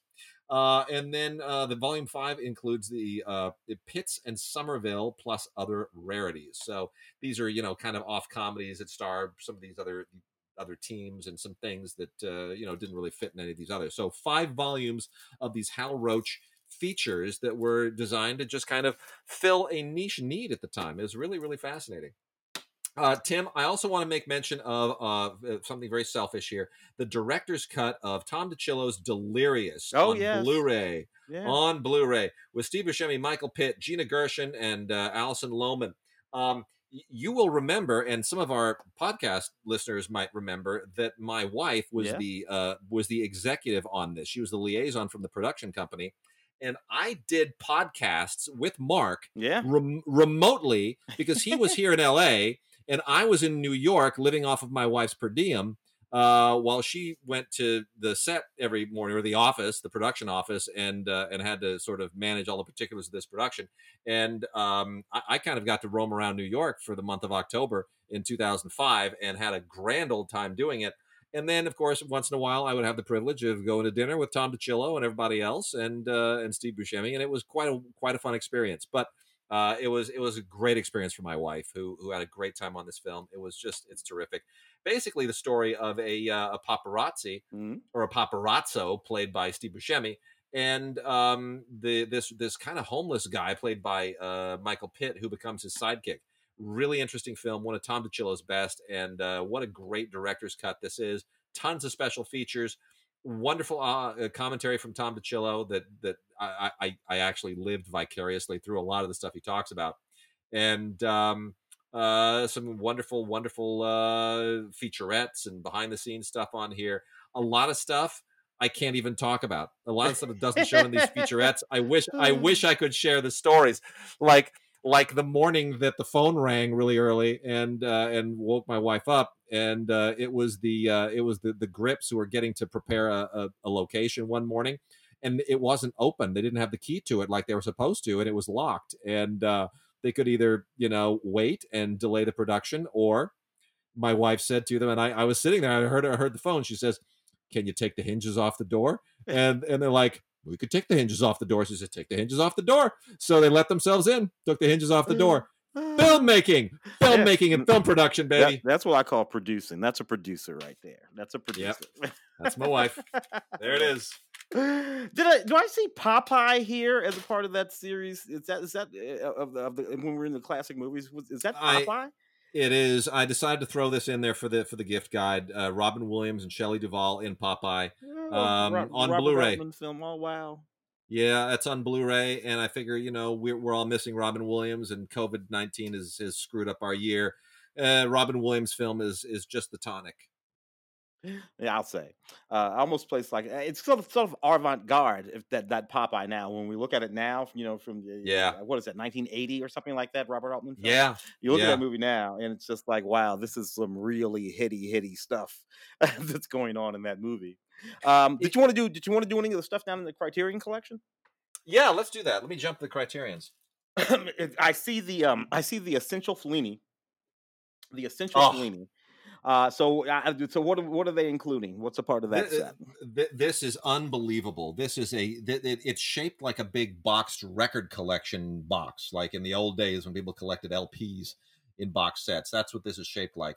This is amazing. I can't even get into all the extras on this. I barely scratched the extras because so many of them are feature documentaries as well. It's just dozens and dozens of hours of extra material. It is phenomenal. These are 15 Blu-ray special edition collector set uh, uh, DVDs or Blu-rays of the following films: Variety Lights, The White Sheikh, I Vitelloni, La Strada, Il Bidone, Knights of Cabiria, La Dolce Vita, Eight and a Half, Juliet of the Spirits, Fellini Wow. Satyricon, Roma, Amarcord, and The Ship Sails On, and 1997's Intervista. Wow. Um, that's. I mean, it's not the complete Fellini, but it's pretty damn close, Yeah, certainly, and certainly you have all it's the everything you need. essentials there. Yeah, everything you need is right there. That's fantastic, man. Yeah, it's gorgeous and beautiful. And they've also given us a couple of films that I never would have expected to show up on Criterion, which are great for the holiday season: Parasite and The Irishman. All right, yeah. Parasite, Bong Joon Ho, of course, that Yeah, wonderful film. The won that Oscar. What was it? Was that just last year? it was just this year, dude. It feels This like year? feels like 5 years ago, doesn't Oh my gosh, it? that's just wow. Anyway, yeah, fantastic I film. know. Yeah, I yeah. also see Stephen Frears' The Hit as a part of that collection. Oh, isn't that a great film? I was amazed that this showed up as a Criterion. I didn't expect this. This is from 1984. This is an early Stephen Frears film. You ever seen The Hit, Tim? Oh yeah, dude. We're talking ridiculously young Tim Roth Yeah. and Terrence Stamp, of course. Love that movie. Great gangster film, very unconventional gangster film, made for very very little money, but really just superb. Yeah, Terrence Stamp and John Hurt are tremendous in it. Jeremy Thomas produced it. Made in 1984. This is a restored digital transfer, and it has the audio commentary from the originally recorded in 2009 with Stephen Frears, John Hurt, and Tim Roth. Mm. as well as the screenwriter and the editor. It's great. It's just terrific. I see Jim Jarmus's film Ghost Dog here. Oh, so Forrest good. Whitaker again. One of these sort of classic films, a minimalist sort of gangster film. Doing what Scorsese does, but with like so much less. Forrest Whitaker has to be one of the most interesting actors of the last 30 years. I've Yeah. got to say, for a thing that for a guy who basically kind of, it's funny. We were talking to Ben Moses the other day, right? The Mm. who created Good Morning Vietnam, who talked about how he was cast in Good Morning Vietnam. That the part for Forrest Whitaker was originally a white guy, and they asked him. They said, could he be a black guy? Because we'd like to put Forrest Whitaker in that part. He's like, yeah, hell yeah, and he winds up being the scene stealer in the movie. Yeah, He yeah. steals scenes from Robin Williams, Which and then to he's go from that, and he then to does go from that to go ahead. he does the same thing in Fast Times at Ridgemont High. Yes, he does, doesn't he? Yeah. And then to go and do stuff like Ghost Dog, and to show up in things like The Crying Game, where he's putting on a British accent, and then he wins an Oscar for The Last King of Scotland. I mean, he's just become such an interesting actor, and he takes such unusual parts. Yeah, the whole while building quite a career as a substantial director too, Yeah, producer and director over the course of the last 25 years. So yeah, Forrest Whitaker as Ghost Dog, Jim Jarmusch. I mean, you gotta love Jim. for sure. Let's see, The Irishman. There you go. Oh yeah, I mean, look, I'm not a huge fan of The Irishman, but what an absolutely gorgeous Blu-ray this is. I mean, this is also just jammed with features. This is a virtual film school on a box, which is what Criterion always likes to do. I mean, it is jam packed, absolutely jam packed.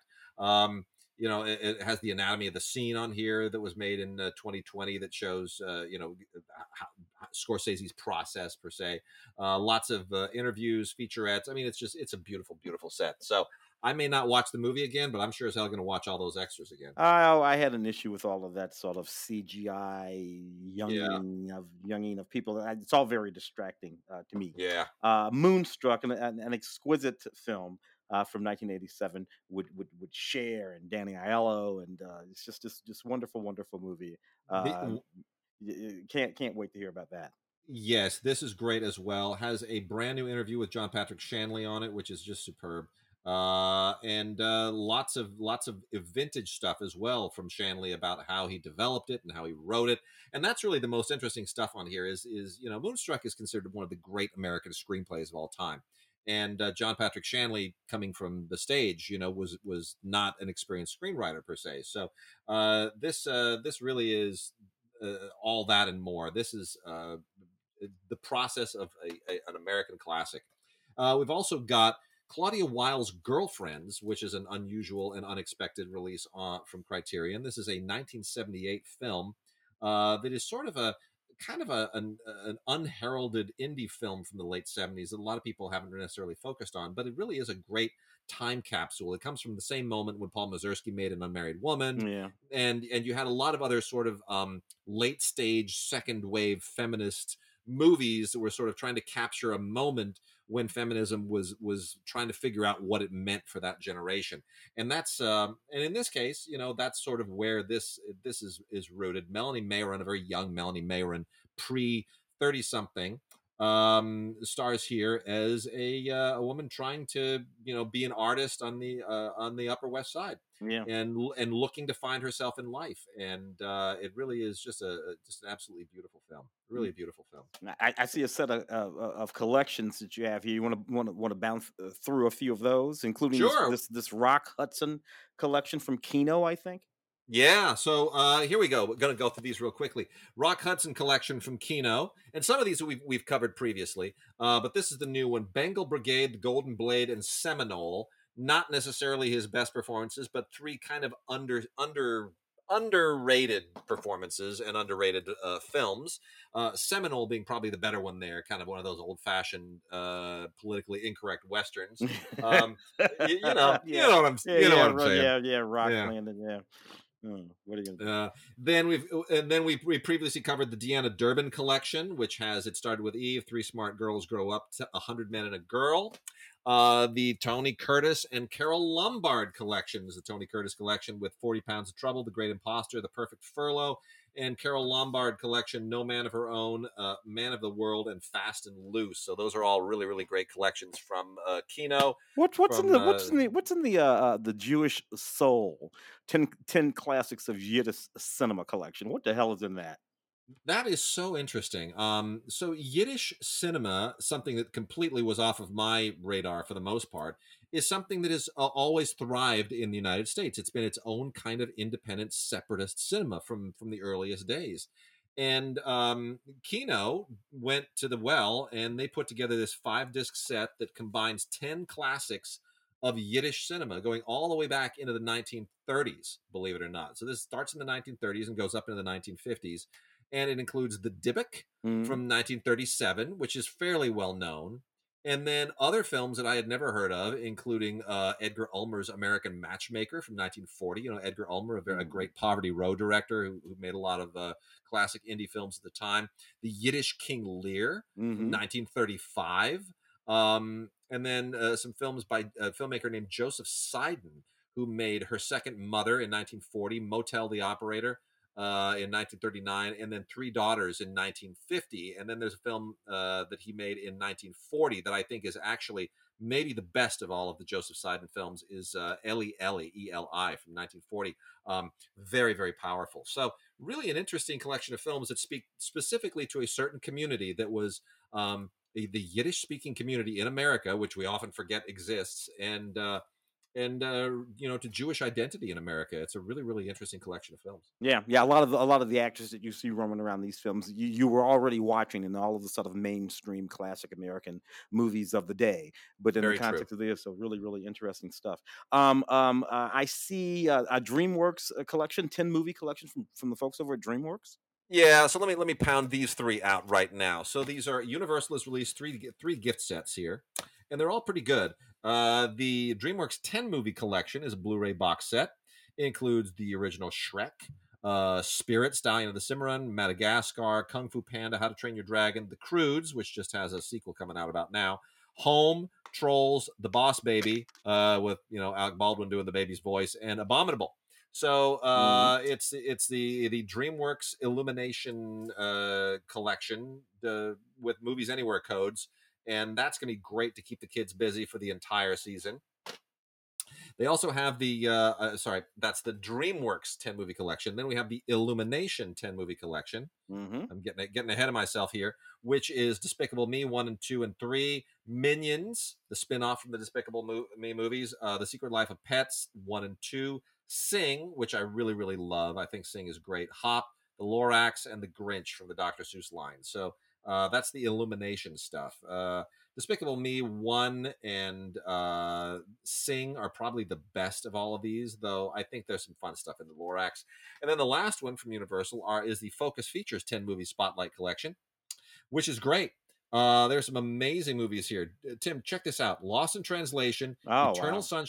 Eternal Sunshine of the Spotless Mind, Hmm. Pride and Prejudice, Brokeback Mountain, Atonement, Burn After Reading, Moonrise Kingdom, The Theory of Everything, On the Basis of Sex, and Harriet. Outstanding, just That, exquisite. I mean, there's not a bad movie in that whole lot. Just exquisite, absolutely fantastic, man. Yeah. The I see under Christmas you've put a few films, including It's a Wonderful Life to 4K. Yeah. So that's got to look exquisite. So we normally get a ton of Christmas movies. That has not happened this year for whatever reason, but there are three that are worth noting. One is the 4K of It's a Wonderful Life, which I'm going to recommend mainly because it comes with the with a digital code on it that you can use to add to your online Movies Anywhere, Vudu, that whole deal, iTunes. So you can add It's a Wonderful Life to that, and that makes it easier than doing what I usually have to do, which is to dig stuff out of a box somewhere. But look, I don't need to tell you this is a great movie. It comes in a steelbook. It's 4K. It's absolutely fantastic. It also includes the colorized version, which you're never going to watch. Mm. Uh, and then the other two Christmas movies, Charlie's Christmas Wish, which is one of these kind of sappy Christmas movies that show up on whatever Yeah, Hallmark and all and yeah. Lifetime and all the rest. This one was made by Grindstone, who we make a lot of fun of usually here, but you know what? It's okay. Yeah. It stars Aidan Turner, who you might know from Agents of Shield, and it's got a little dog element to it, like a lot of grindstone movies do. And you know, it's a nice, heartwarming pet and romance movie, and it's got a little bit of a tip of the hat to the people in the service as well. And then the last Christmas movie here is Worst Christmas Ever by Johnny Cecchitelli. Uh, And this is a low budget kind of anti-Christmas comedy about a girl who finds out that she's pregnant on Christmas Eve, yeah. and she cannot literally everything goes downhill from there. She can't share the news with anybody. It's actually quite funny. It was Yeah. made for no money, but it's a very, very funny premise. And for people who kind of get sick of Christmas movies being a little full of themselves, this is a nice one to kind of Yeah. take some of the steam out. Yeah. Yes. Ultimately, very funny. Yeah. Let's see what else we've got here. Kind of getting down to the wire with everything. I think let me I'm gonna you know what, the anime I'm gonna hold off on. I'm gonna mention the anime will be reviewed on our on the site. We're not going to spend a whole lot of time here on the anime, and some of the Arrow titles we're also going to make mention of on the site with the piece. We want to get to our John Badham interview pretty quickly, but some of this Arrow stuff, Tim. Yeah. Let's relive some of our past glory, being nerds here, both of us. Silent Running. Oh man. Oh man. Silent Running with Bruce Dern. Silent Running was directed by Douglas Trumbull right after he had a great deal of success doing special effects for 2001. And does Silent Running hold up in your opinion today? Well, some of it does, actually. If when you think about it, particularly some of the special effects and whatnot, because I'm a fan of the sort of I'm a fan of the sort of practical stuff, and there's Yeah. a whole lot of practical stuff in that movie. So when it comes to that kind of stuff, I prefer give me a Silent Running. You know what is interesting is that this was made obviously coming out of the 60s, and it had a lot of environmental concerns on its mind, and the idea that in the future the earth is barren and we have to preserve the ecosystems of the earth on this like giant floating greenhouse in space, which felt very kind of hippie at the time. But you know what, it's interesting, it certainly does continue to have some resonance today, because extinction continues with a lot of species. A lot of what we're talking about, climate change and so forth, the discussion has changed, but a lot of the concerns remain the same. And the movie really has a strange kind of throwback resonance in a way. I was surprised watching it again, how much of it really feels timely, maybe Yeah, more yeah. now than then. Douglas Trumbull, of course, I think it was his directorial debut. I think you said that. And Douglas, Yeah, of course, we know mostly as a special effects kind of guy, which is why yeah, these things are sort of practical and built. And it's just, I really kind of dig that. cool film. Also, Flash Gordon. We got an absolutely beautiful 4K Flash Gordon set here from Arrow.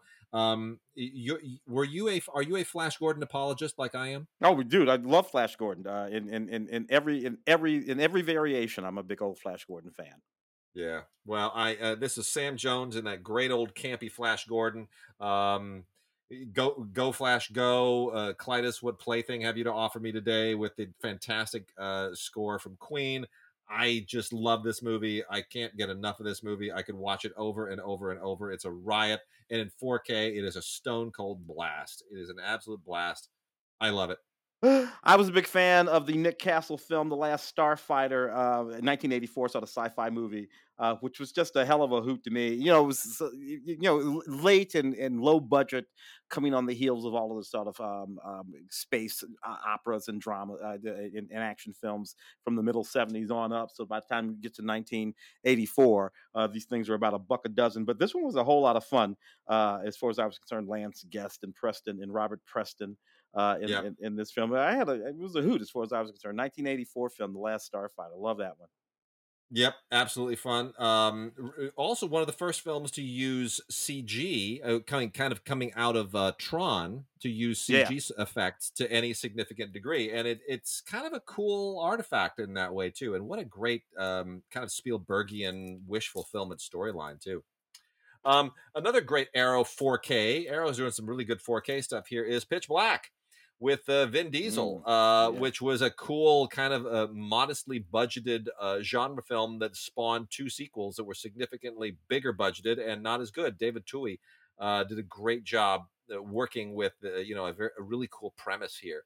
And Vin Diesel was made a star by this movie. Basically, he became an action star out of Pitch Black. Yeah, yeah, that's sort of the first of a few sort of series of films that then went on to anchor those, obviously the Fast and Furious films, and even the Triple X films for a second there. Yeah, Vin Diesel. And then, Oh, I see Mallrats here. Kevin Smith. Yeah. yeah, Of look of Kevin Smith films. I'm a fan of maybe like three of however many films he's made over the last 30 years. This, believe it or not, with Shannon Doherty and all that, would be one of them. From that era, like middle '90s, roaming around the yeah, mall. It's a real sort of time capsule of a period when that kind of thing was in fact a thing in the zeitgeist of America. And I think that Kevin kind of got that one right. There's not a whole lot going on in this movie, but this one and his first film, of course, Clerks, and then after that, we start getting into some problematic issues with Kevin Smith films. But when he's just sort of making little movies about young people of that period, he actually made some interesting little movies. I think this is his John Hughes film. Yeah. That's how I describe this. And there are lots of great extras on here, including a thing called Hollywood of the North, which is a new animated making of documentary featuring Minnesota crew members who worked on the film. So weird and so totally cool at the same time. Lots of deleted scenes and new interviews. My Mallrat Memories, which interviews Kevin Smith, who, by the way, has lost a ton of weight. Dude's Oh, got himself in shape finally. finally, He's gonna good, be, good, good yeah, for him. Good for him. he's got his weight issues under control, and he's gonna be with us a good long time, and that makes me happy. And then there are the extended and TV cuts on this as well. So it's got the theatrical cut, extended cut, and TV cuts. It's all more Mallrats than you could ever shake a stick at. It's pretty great. Mm. And let's see, let's pick something to go out on. There are going to be more Arrow titles and then anime titles that we will cover on cinegods.com that'll cover this. But let's talk just for a second. Let's go out on what an interesting movie this is to go out on. This is worth calling attention to. The Blu-ray debut of Black Test Car. Now, if you've never heard of Black Test Car, this is a 1962 film made in Japan by Yasuzo Masamura, which is one of the coolest, funkiest, weirdest genre mashups you could ever want to see. It's basically an espionage satire that takes place in the Japanese auto industry. And it launched a whole weird kind of subgenre of these movies. And even though it deals with the Japanese auto industry, it could totally pertain to the German industry, to the American car industry, to the Swedish car industry. Anywhere that has a car industry, this is completely relevant. Dealing with industrial espionage and undercover spies between different companies, and how cutthroat and take no prisoners it is to have to steal intellectual property when you're competing with other car companies. It's really, really a cool film. It has it's never been on Blu-ray before. They finally have it on Blu-ray. Thank you to Arrow. It's a super cool film, and it includes Black Test Car and The Black Report, which is a related film, and then a critical appreciation from Jonathan Rosenbaum, who kind of covers a lot of the stuff that I just talked about, except a little bit more in depth. And then trailers, of course, and image galleries. So No, it's complete. it's great. It's completely a noir, is what it is. I mean, I know it's 62, but it's still a noir. Kind of. And it just sort of goes to show how noir is this sort of style that can apply to any genre. You can take any genre and shove it into a noir. That's what this is, and it's wicked, wicked cool. A gangster film without gangsters. There it is. Yeah, there it is. Wicked, yeah. Well, with that is it for our holiday show, and we are now going to dovetail into this incredibly great and hopefully not overly worshipful but still pretty worshipful Yeah, he's got it coming. conversation. He's got it coming. He's got it coming. Look, Tim and I were able to talk to John Badham, and who was an icon to both of us. Grew up on his films, have loved his films forever. We even talked about The Hard Way a few weeks ago. We bring that up on the interview as well. So, without further ado, here is our great conversation with the one, the only, the legendary John Badham. And for our special Christmas and holiday gift to all of our listeners, Tim and I are happy to welcome someone who is an icon to us, someone who has been an idol to us, someone whose work we have grown up on. Tim, I'm going to give you some titles. You tell me what these movies have in common. Okay. Stakeout, Mm-hmm. Short Circuit, Mm-hmm. War Games and Blue Thunder in the same summer, Mm-hmm. Saturday Night Fever, Dracula, the only one that really matters, the one with Frank Langella, Oh yeah. Incognito, Nick of Time, one of Johnny Depp's best performances Yeah. ever. What do all The Hard Way, which we raved about on Blu-ray just a couple of weeks Absolutely. ago. What do all these movies have in They common? are all directed by Mr. John Badham, who we are so pleased to be able to talk to on the podcast. And you're right, we just talked about The Hard Way. John, let me ask you really quickly, right out of the discussion that we had on The Hard Way a few weeks ago. So there's a scene in The Hard Way that's one of my favorite scenes in it, and I laughed myself delirious. It is the urinal scene, and without going into any details, without going into any great details there. There's an in joke in that scene that is a big Hollywood in joke, and my question is, was that in the script? Was it improvised? Is there any history to that in joke moment that you can share with a family audience? Well, one of the fun things about that movie was setting these two scene stealers at odds with each other. I mean, each one is a major thief and could go to jail for felony scene stealing. So they would constantly be trying to one up each other, and Jimmy is very sly in what he will try to do, but Michael would be topping him all the time. So I'm sure that was a moment that Michael planned on once he saw what was going on. Oh, that's fantastic. I mean, this is one of the things that I love about this book is that you do hear what most, I've read a lot of books on directing. Sidney Lumet's for years was my top choice. But what you do here that even someone like Sidney Lumet does not do is that you really practicalize it. You get down right into the trenches and address all the stuff that I think a lot of directors are sometimes afraid to talk about.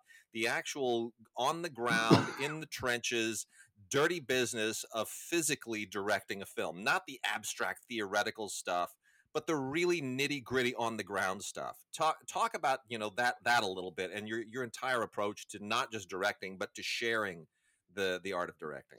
Well, I think a few years ago I was at the AFI giving a talk and had a class of about 50 people there, and somebody raised their hand and said, "What do you do when an actor won't do what you tell him to do?"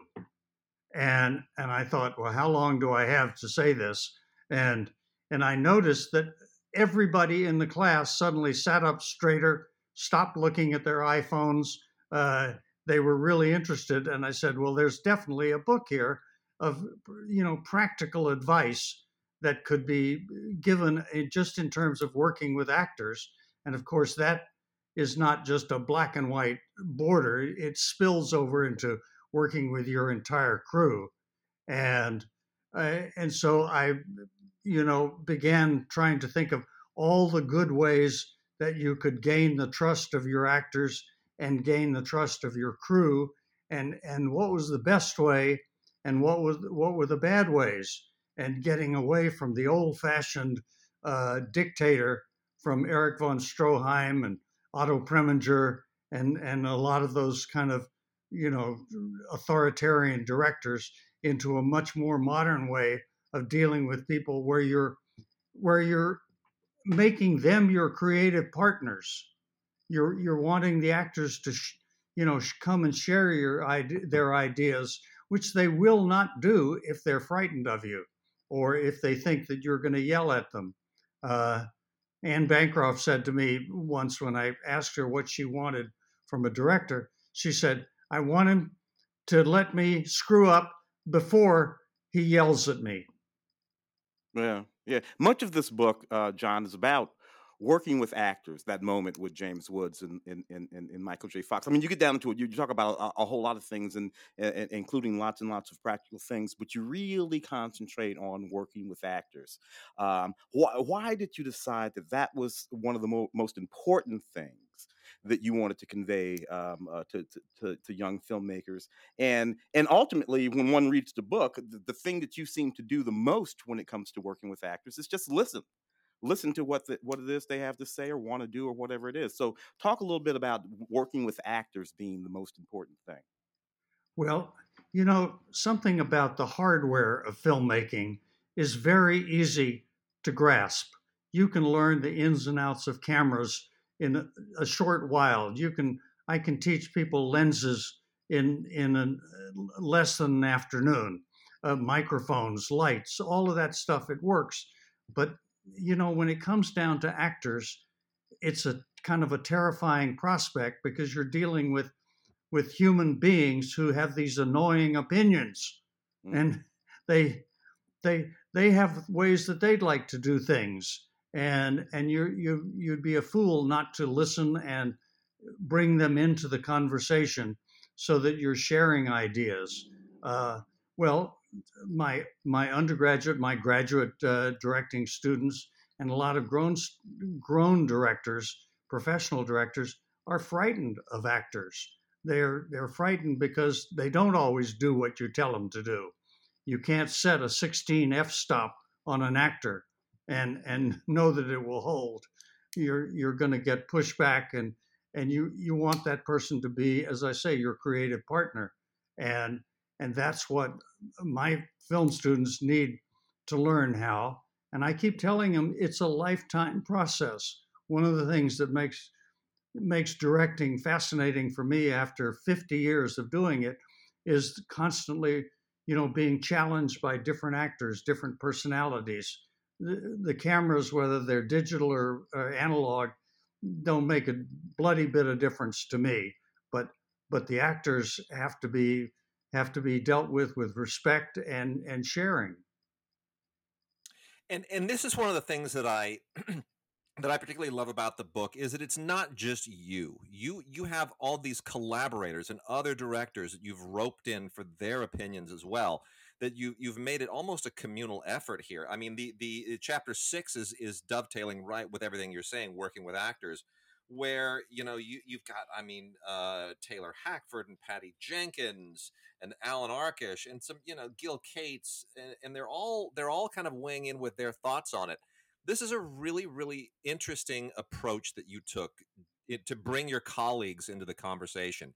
It's a very non-Hollywood, non-egocentric way of writing a book. Could you talk about why you went that way and how you kind of decided to go that way? Well, I started by thinking, first of all, I feel like I have barely a rough grasp on how to do this thing, and I'd love to get input from Steven Soderbergh, from Alan Arkish, from Patty Jenkins, so many directors that I admire, and see what they think about it. And it's just so wonderful to be talking to Steven Soderbergh and get to hear his thoughts about rehearsal, and then talk to Sidney Pollack, bless his heart. One of the last interviews Sidney gave was his feelings about rehearsal are totally different. And Francis Ford Coppola is totally different from those guys. And you can't say that one is right and one is wrong because they each have their good points. And why not look at the process of rehearsal from several different angles rather than some dogmatic it has to be this way. But you do still communicate your point of view, across the arc of the book, which I love too. For instance, regarding rehearsals, one of the things that you like to use is a pre-rehearsal checklist. which I think is really, really interesting. That you actually sit down and go through the things that are going on, I guess, in the scene. That you guys are going to be working on, and what the characters are doing. It's just a this long sort of like list of things that a director can be thinking about and questions that the director can be asking that might be useful in that. So, talk a little bit, if you would, about your rehearsal process and pre-rehearsal process. Well, taking a page from one of my heroes, Elia Kazan, his work before rehearsal is extensive into the characters and the scenes and the goals and how to help his actors get there. Um, because going into rehearsal without having done a lot of preparation for it, you're just kind of at sea. You're sort of accepting anything. But if you have gone and analyzed the different scenes, what are the goals of the actors? What's at stake for this particular character in this scene?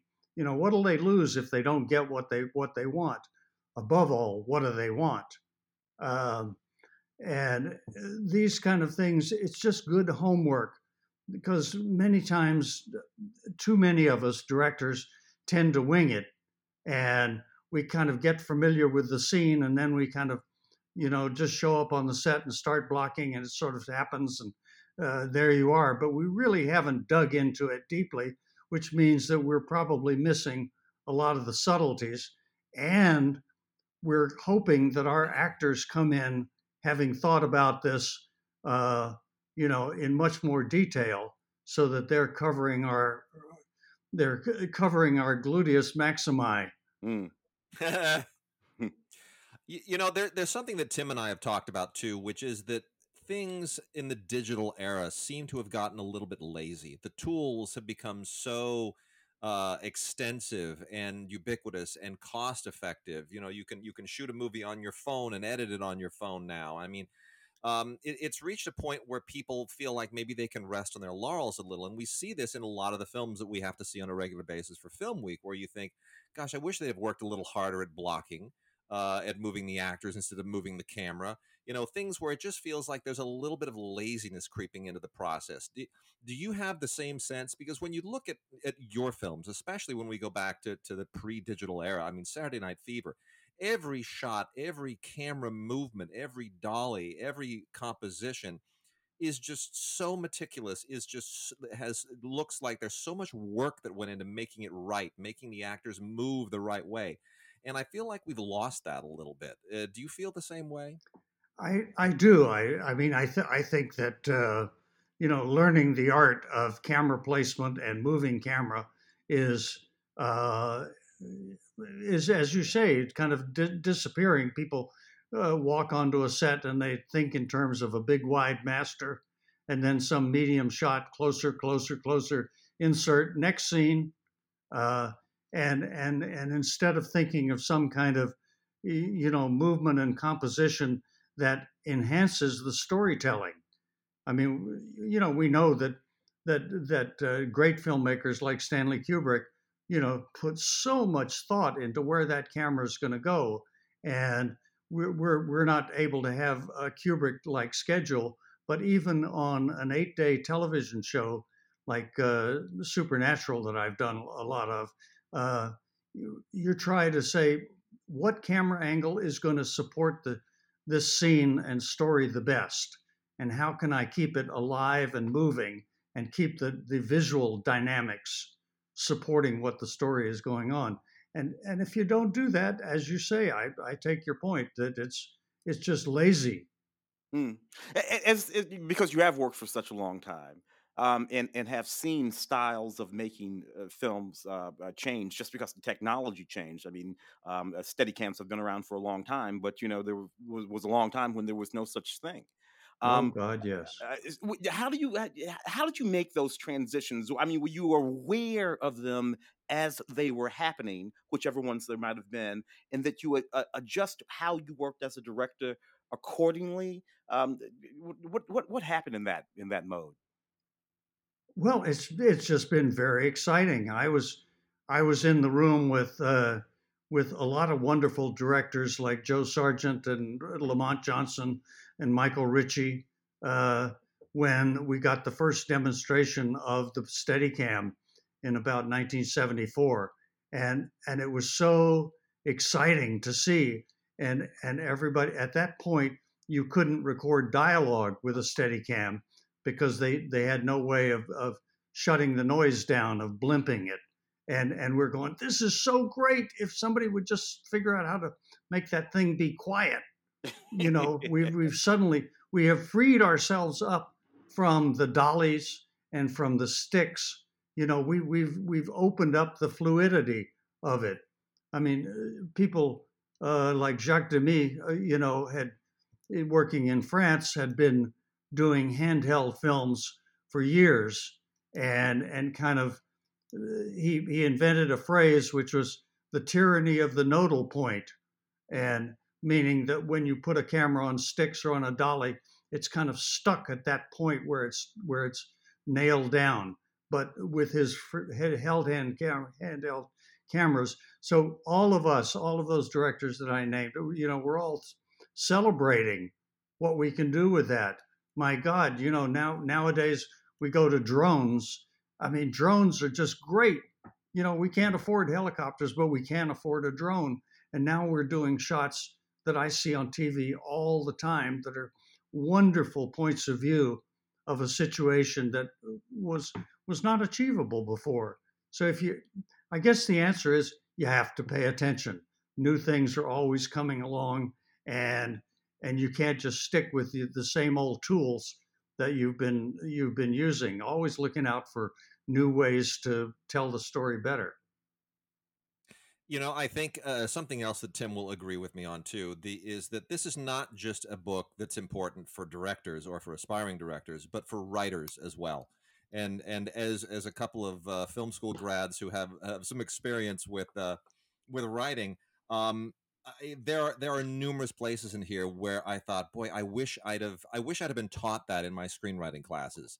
I wish I'd have been given that perspective of looking at a scene from that point of view, because the way that writing is taught and the way that directing is taught sometimes tend to be at odds. Could you talk just for a second a little bit about working with writers and what your experience is about with respect to the director and the writer relationship, and as far as getting the story right?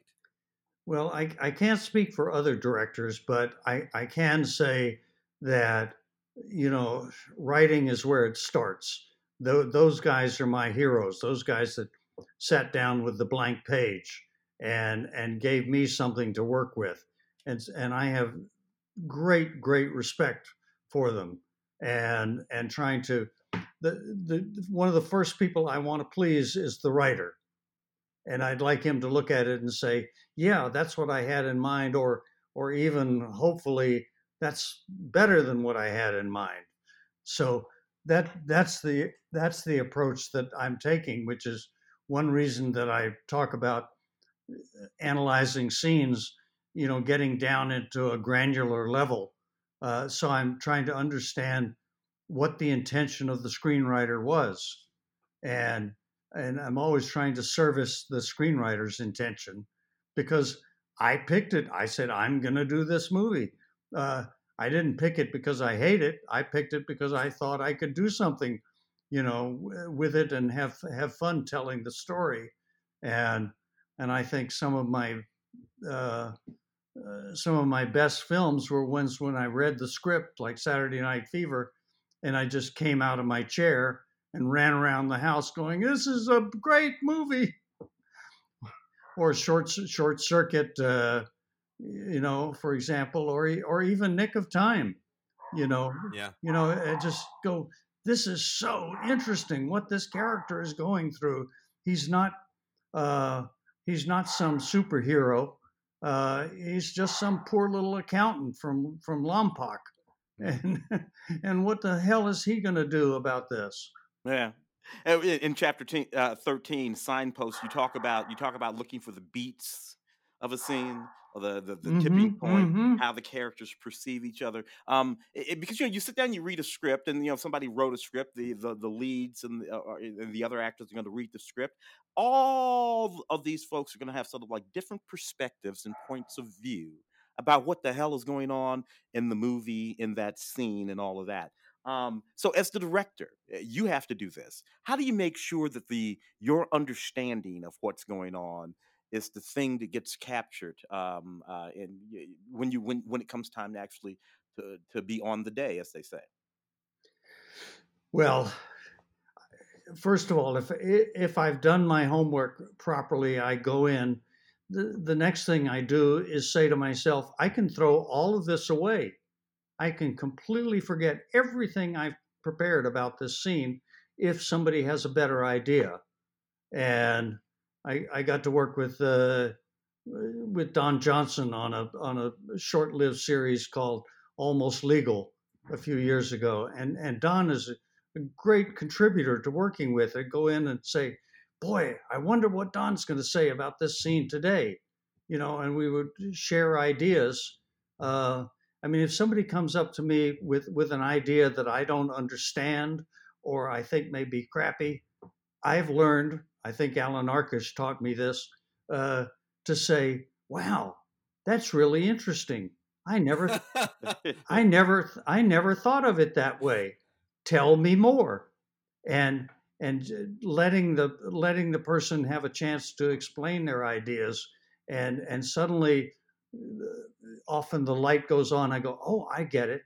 Or just the fact of letting them explain their ideas is is really all they want. They just want to be able to express the idea and then kind of leave it up to you, the director. But the worst thing that you could do is listen to an actor and say, "No, no, no, no, no, we're not going to do that. No, that throws the whole story out of whack." Um, so the old, negative approach is never a good idea, because you may win that little battle, but you're going to lose the war as you have to work with the actor over the next several days, weeks, or months. Mm.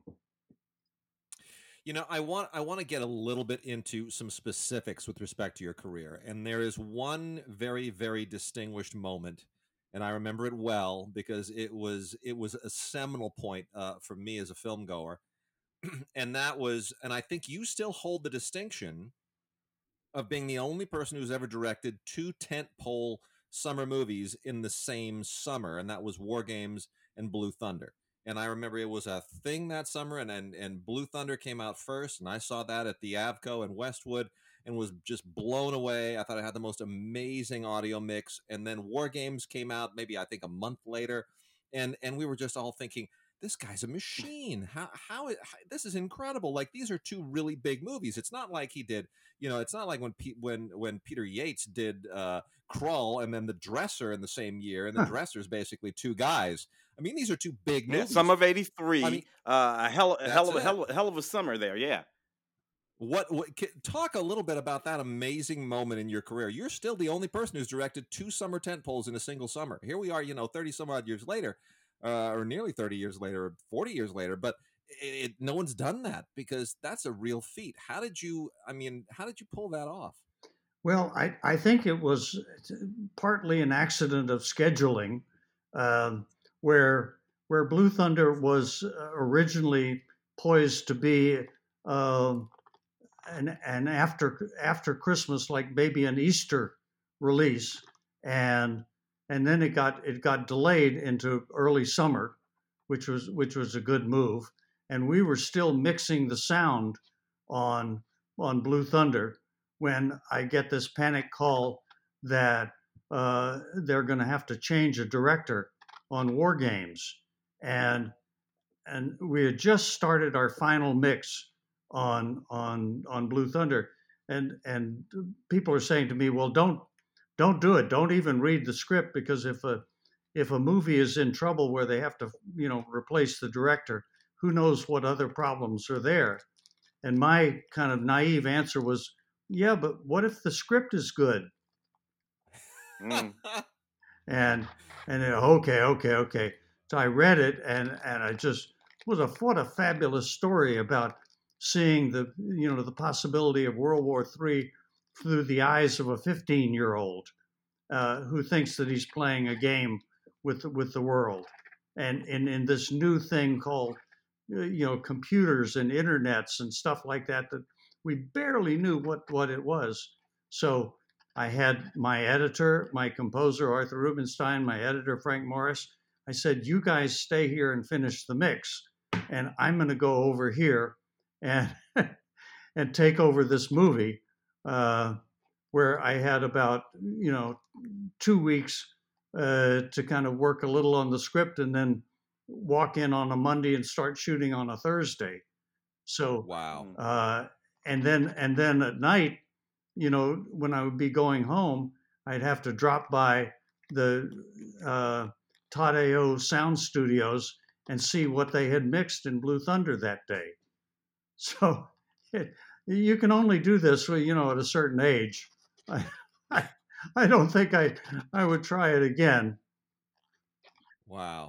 I mean, but again, that speaks to being prepared and having a process and all the things that are in this book that, you have to, really have your head wrapped around a very, very organized way of working. Well, there's an interesting thing that I just came to mind, which is when I went in to talk to the United Artists president, Paula Weinstein, about this film, and I told her how much I loved the script and how exciting it was, and she, once she had decided that maybe I was going to be okay for it, she said, "Well, when can you take over?"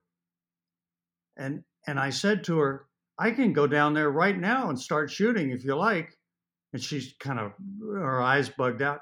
I said, "The trouble is it'll be crappy." Mm. And I said, "Why is that?" I said, "Because I have not had enough time to absorb and get a point of view on it. I'll shoot coverage and I'll get something that'll cut together, but it won't have any point of view to it. It'll be kind of generic until I catch up.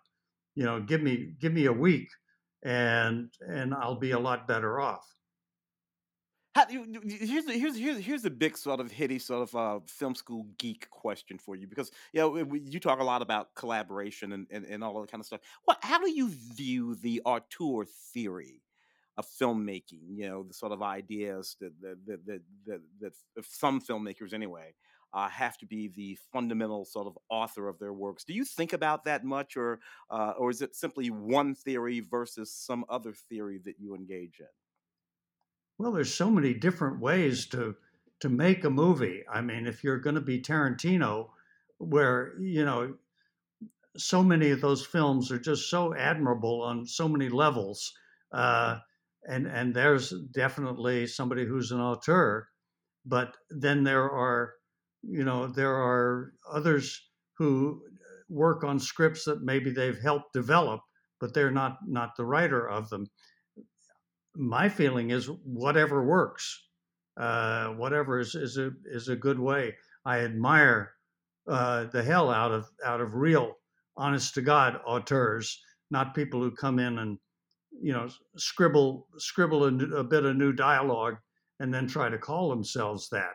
I mean, it's a great skill, and I wish I had it. The only thing they let me write is the checks to my housekeeper.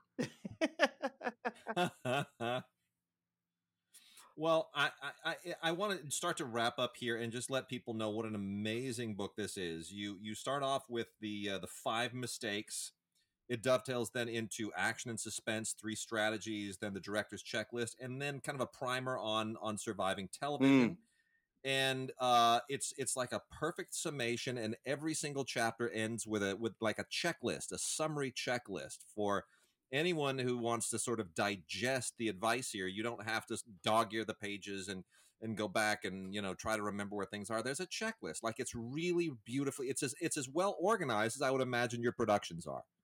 Well, thank you. And it was my students at Chapman who suggested the summary checklist at the end of chapters, and I did it, and I'm certainly glad I did, because sometimes I have to go back and read the summary to say, what in the hell did I say in there?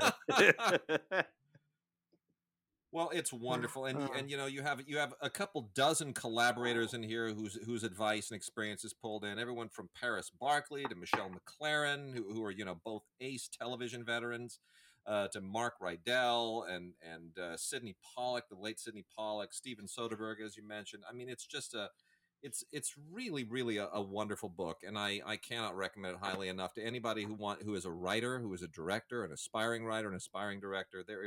There's so much wisdom and experience in this book. You will treasure it and read it over and over. Tim, I'll let Tim kind of wrap things out with his final question. My final question is, if you had to give, because things have changed so much, obviously, as we talked about with technology, if you had to give one great piece of advice to an aspiring filmmaker, a writer, director, producer, somebody who wants to just get into the business today, what would that piece of advice be? Well, I think, aside from make as many films as you can, if you're going to break into the business, people are always asking you, well, what have you done? You need a calling card. And nowadays, filming has become so democratized and so easy to do that there's no excuse for not having, you know, a film. And great point. You know, I was present on the day that we ran Steven Spielberg's first film, Amblin, at Universal, and with a crowd of us who were all young aspiring directors and producers gathered into a little screening room, and in comes Steven with this amazing, wonderful film called Amblin, and as it started to unspool, guys are going, I hate this guy. I already hate him. He's too good. Oh my God. You know, but he had the ultimate calling card. You know, it just turned around. My friend Jerry Friedman, who had arranged this, turned it around and showed it to Sid Sheinberg, who was then the president of Universal. Sid Sheinberg, who was one of the smartest people you'd ever meet, just grabbed hold of Spielberg and would not let him go. You know, stuck him in an office at 20 years of age with a secretary and said, here, make some movies. Wow. That's what, and he delivered. He continues to deliver. He never stopped delivering. But, you know, one of the things that he'll talk about from knowing him for so long is how carefully he listens to people, how he doesn't lord over him this amazing, unbelievable track record that I don't know if any other directors can, you know, come close to that kind of track record. You know, but he's not arrogant about it at all. You know, Marty Sheen was talking to me and saying that Spielberg was one of the kindest, most personally involved directors that he had ever worked with, and Marty's worked with everybody. Fantastic. Oh, wait! I don't think I'm gonna add to that close. That was okay. Fantastic. That's a beautiful way to go out. The book is On Directing by John Badham. It's now in its second edition, and from Michael Weasey Productions. It is an absolutely superb book. You can't miss it. It's got a beautiful bright red cover. And I recommend anybody with any kind of love and affection for the movies, or a desire to make them professionally or even amateurishly or non-professionally, just run to Amazon and buy yourself a copy. You will not regret it. Mr. Badham, we thank you so much for taking the time to talk with us. Have a wonderful, wonderful holiday season. Well, thank you. Let me throw in one last thing, which is there's also an audio edition of this book, which I had the fun chore of reading. I thought this will be great. I didn't realize it was 3 hours, 3 days of nonstop reading, and it would go on forever. I said, oh my God, I got myself into this. But at least there is an audio version. Something to listen to on your way to the set. That's right. That's right. Yeah, I love it. Well, have a wonderful holiday season, and Tim and I will be back for in another week or two. Thank you so much for talking with me, and I look forward to hearing you on Film Week. Thank you, John. Okay, Thank you, John. Thank you. We're happy tonight. We're walking